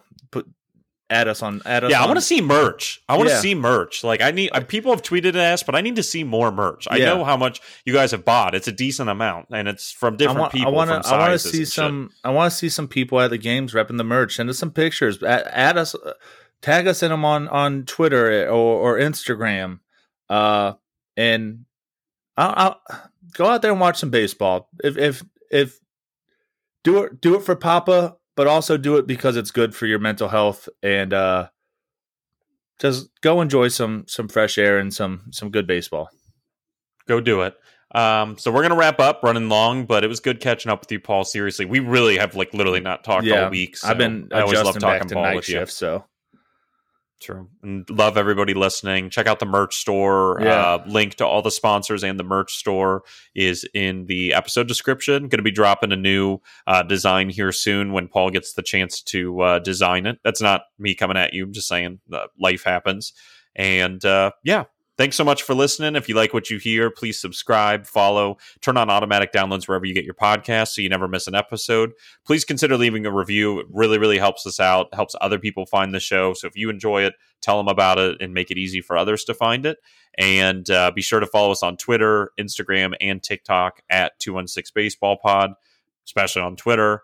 And we'll be back next Monday to give you a breakdown of the Rangers and Athletics series and hopefully another good episode full of dubs. So guards up, baby. Guards up, baby. Let's go.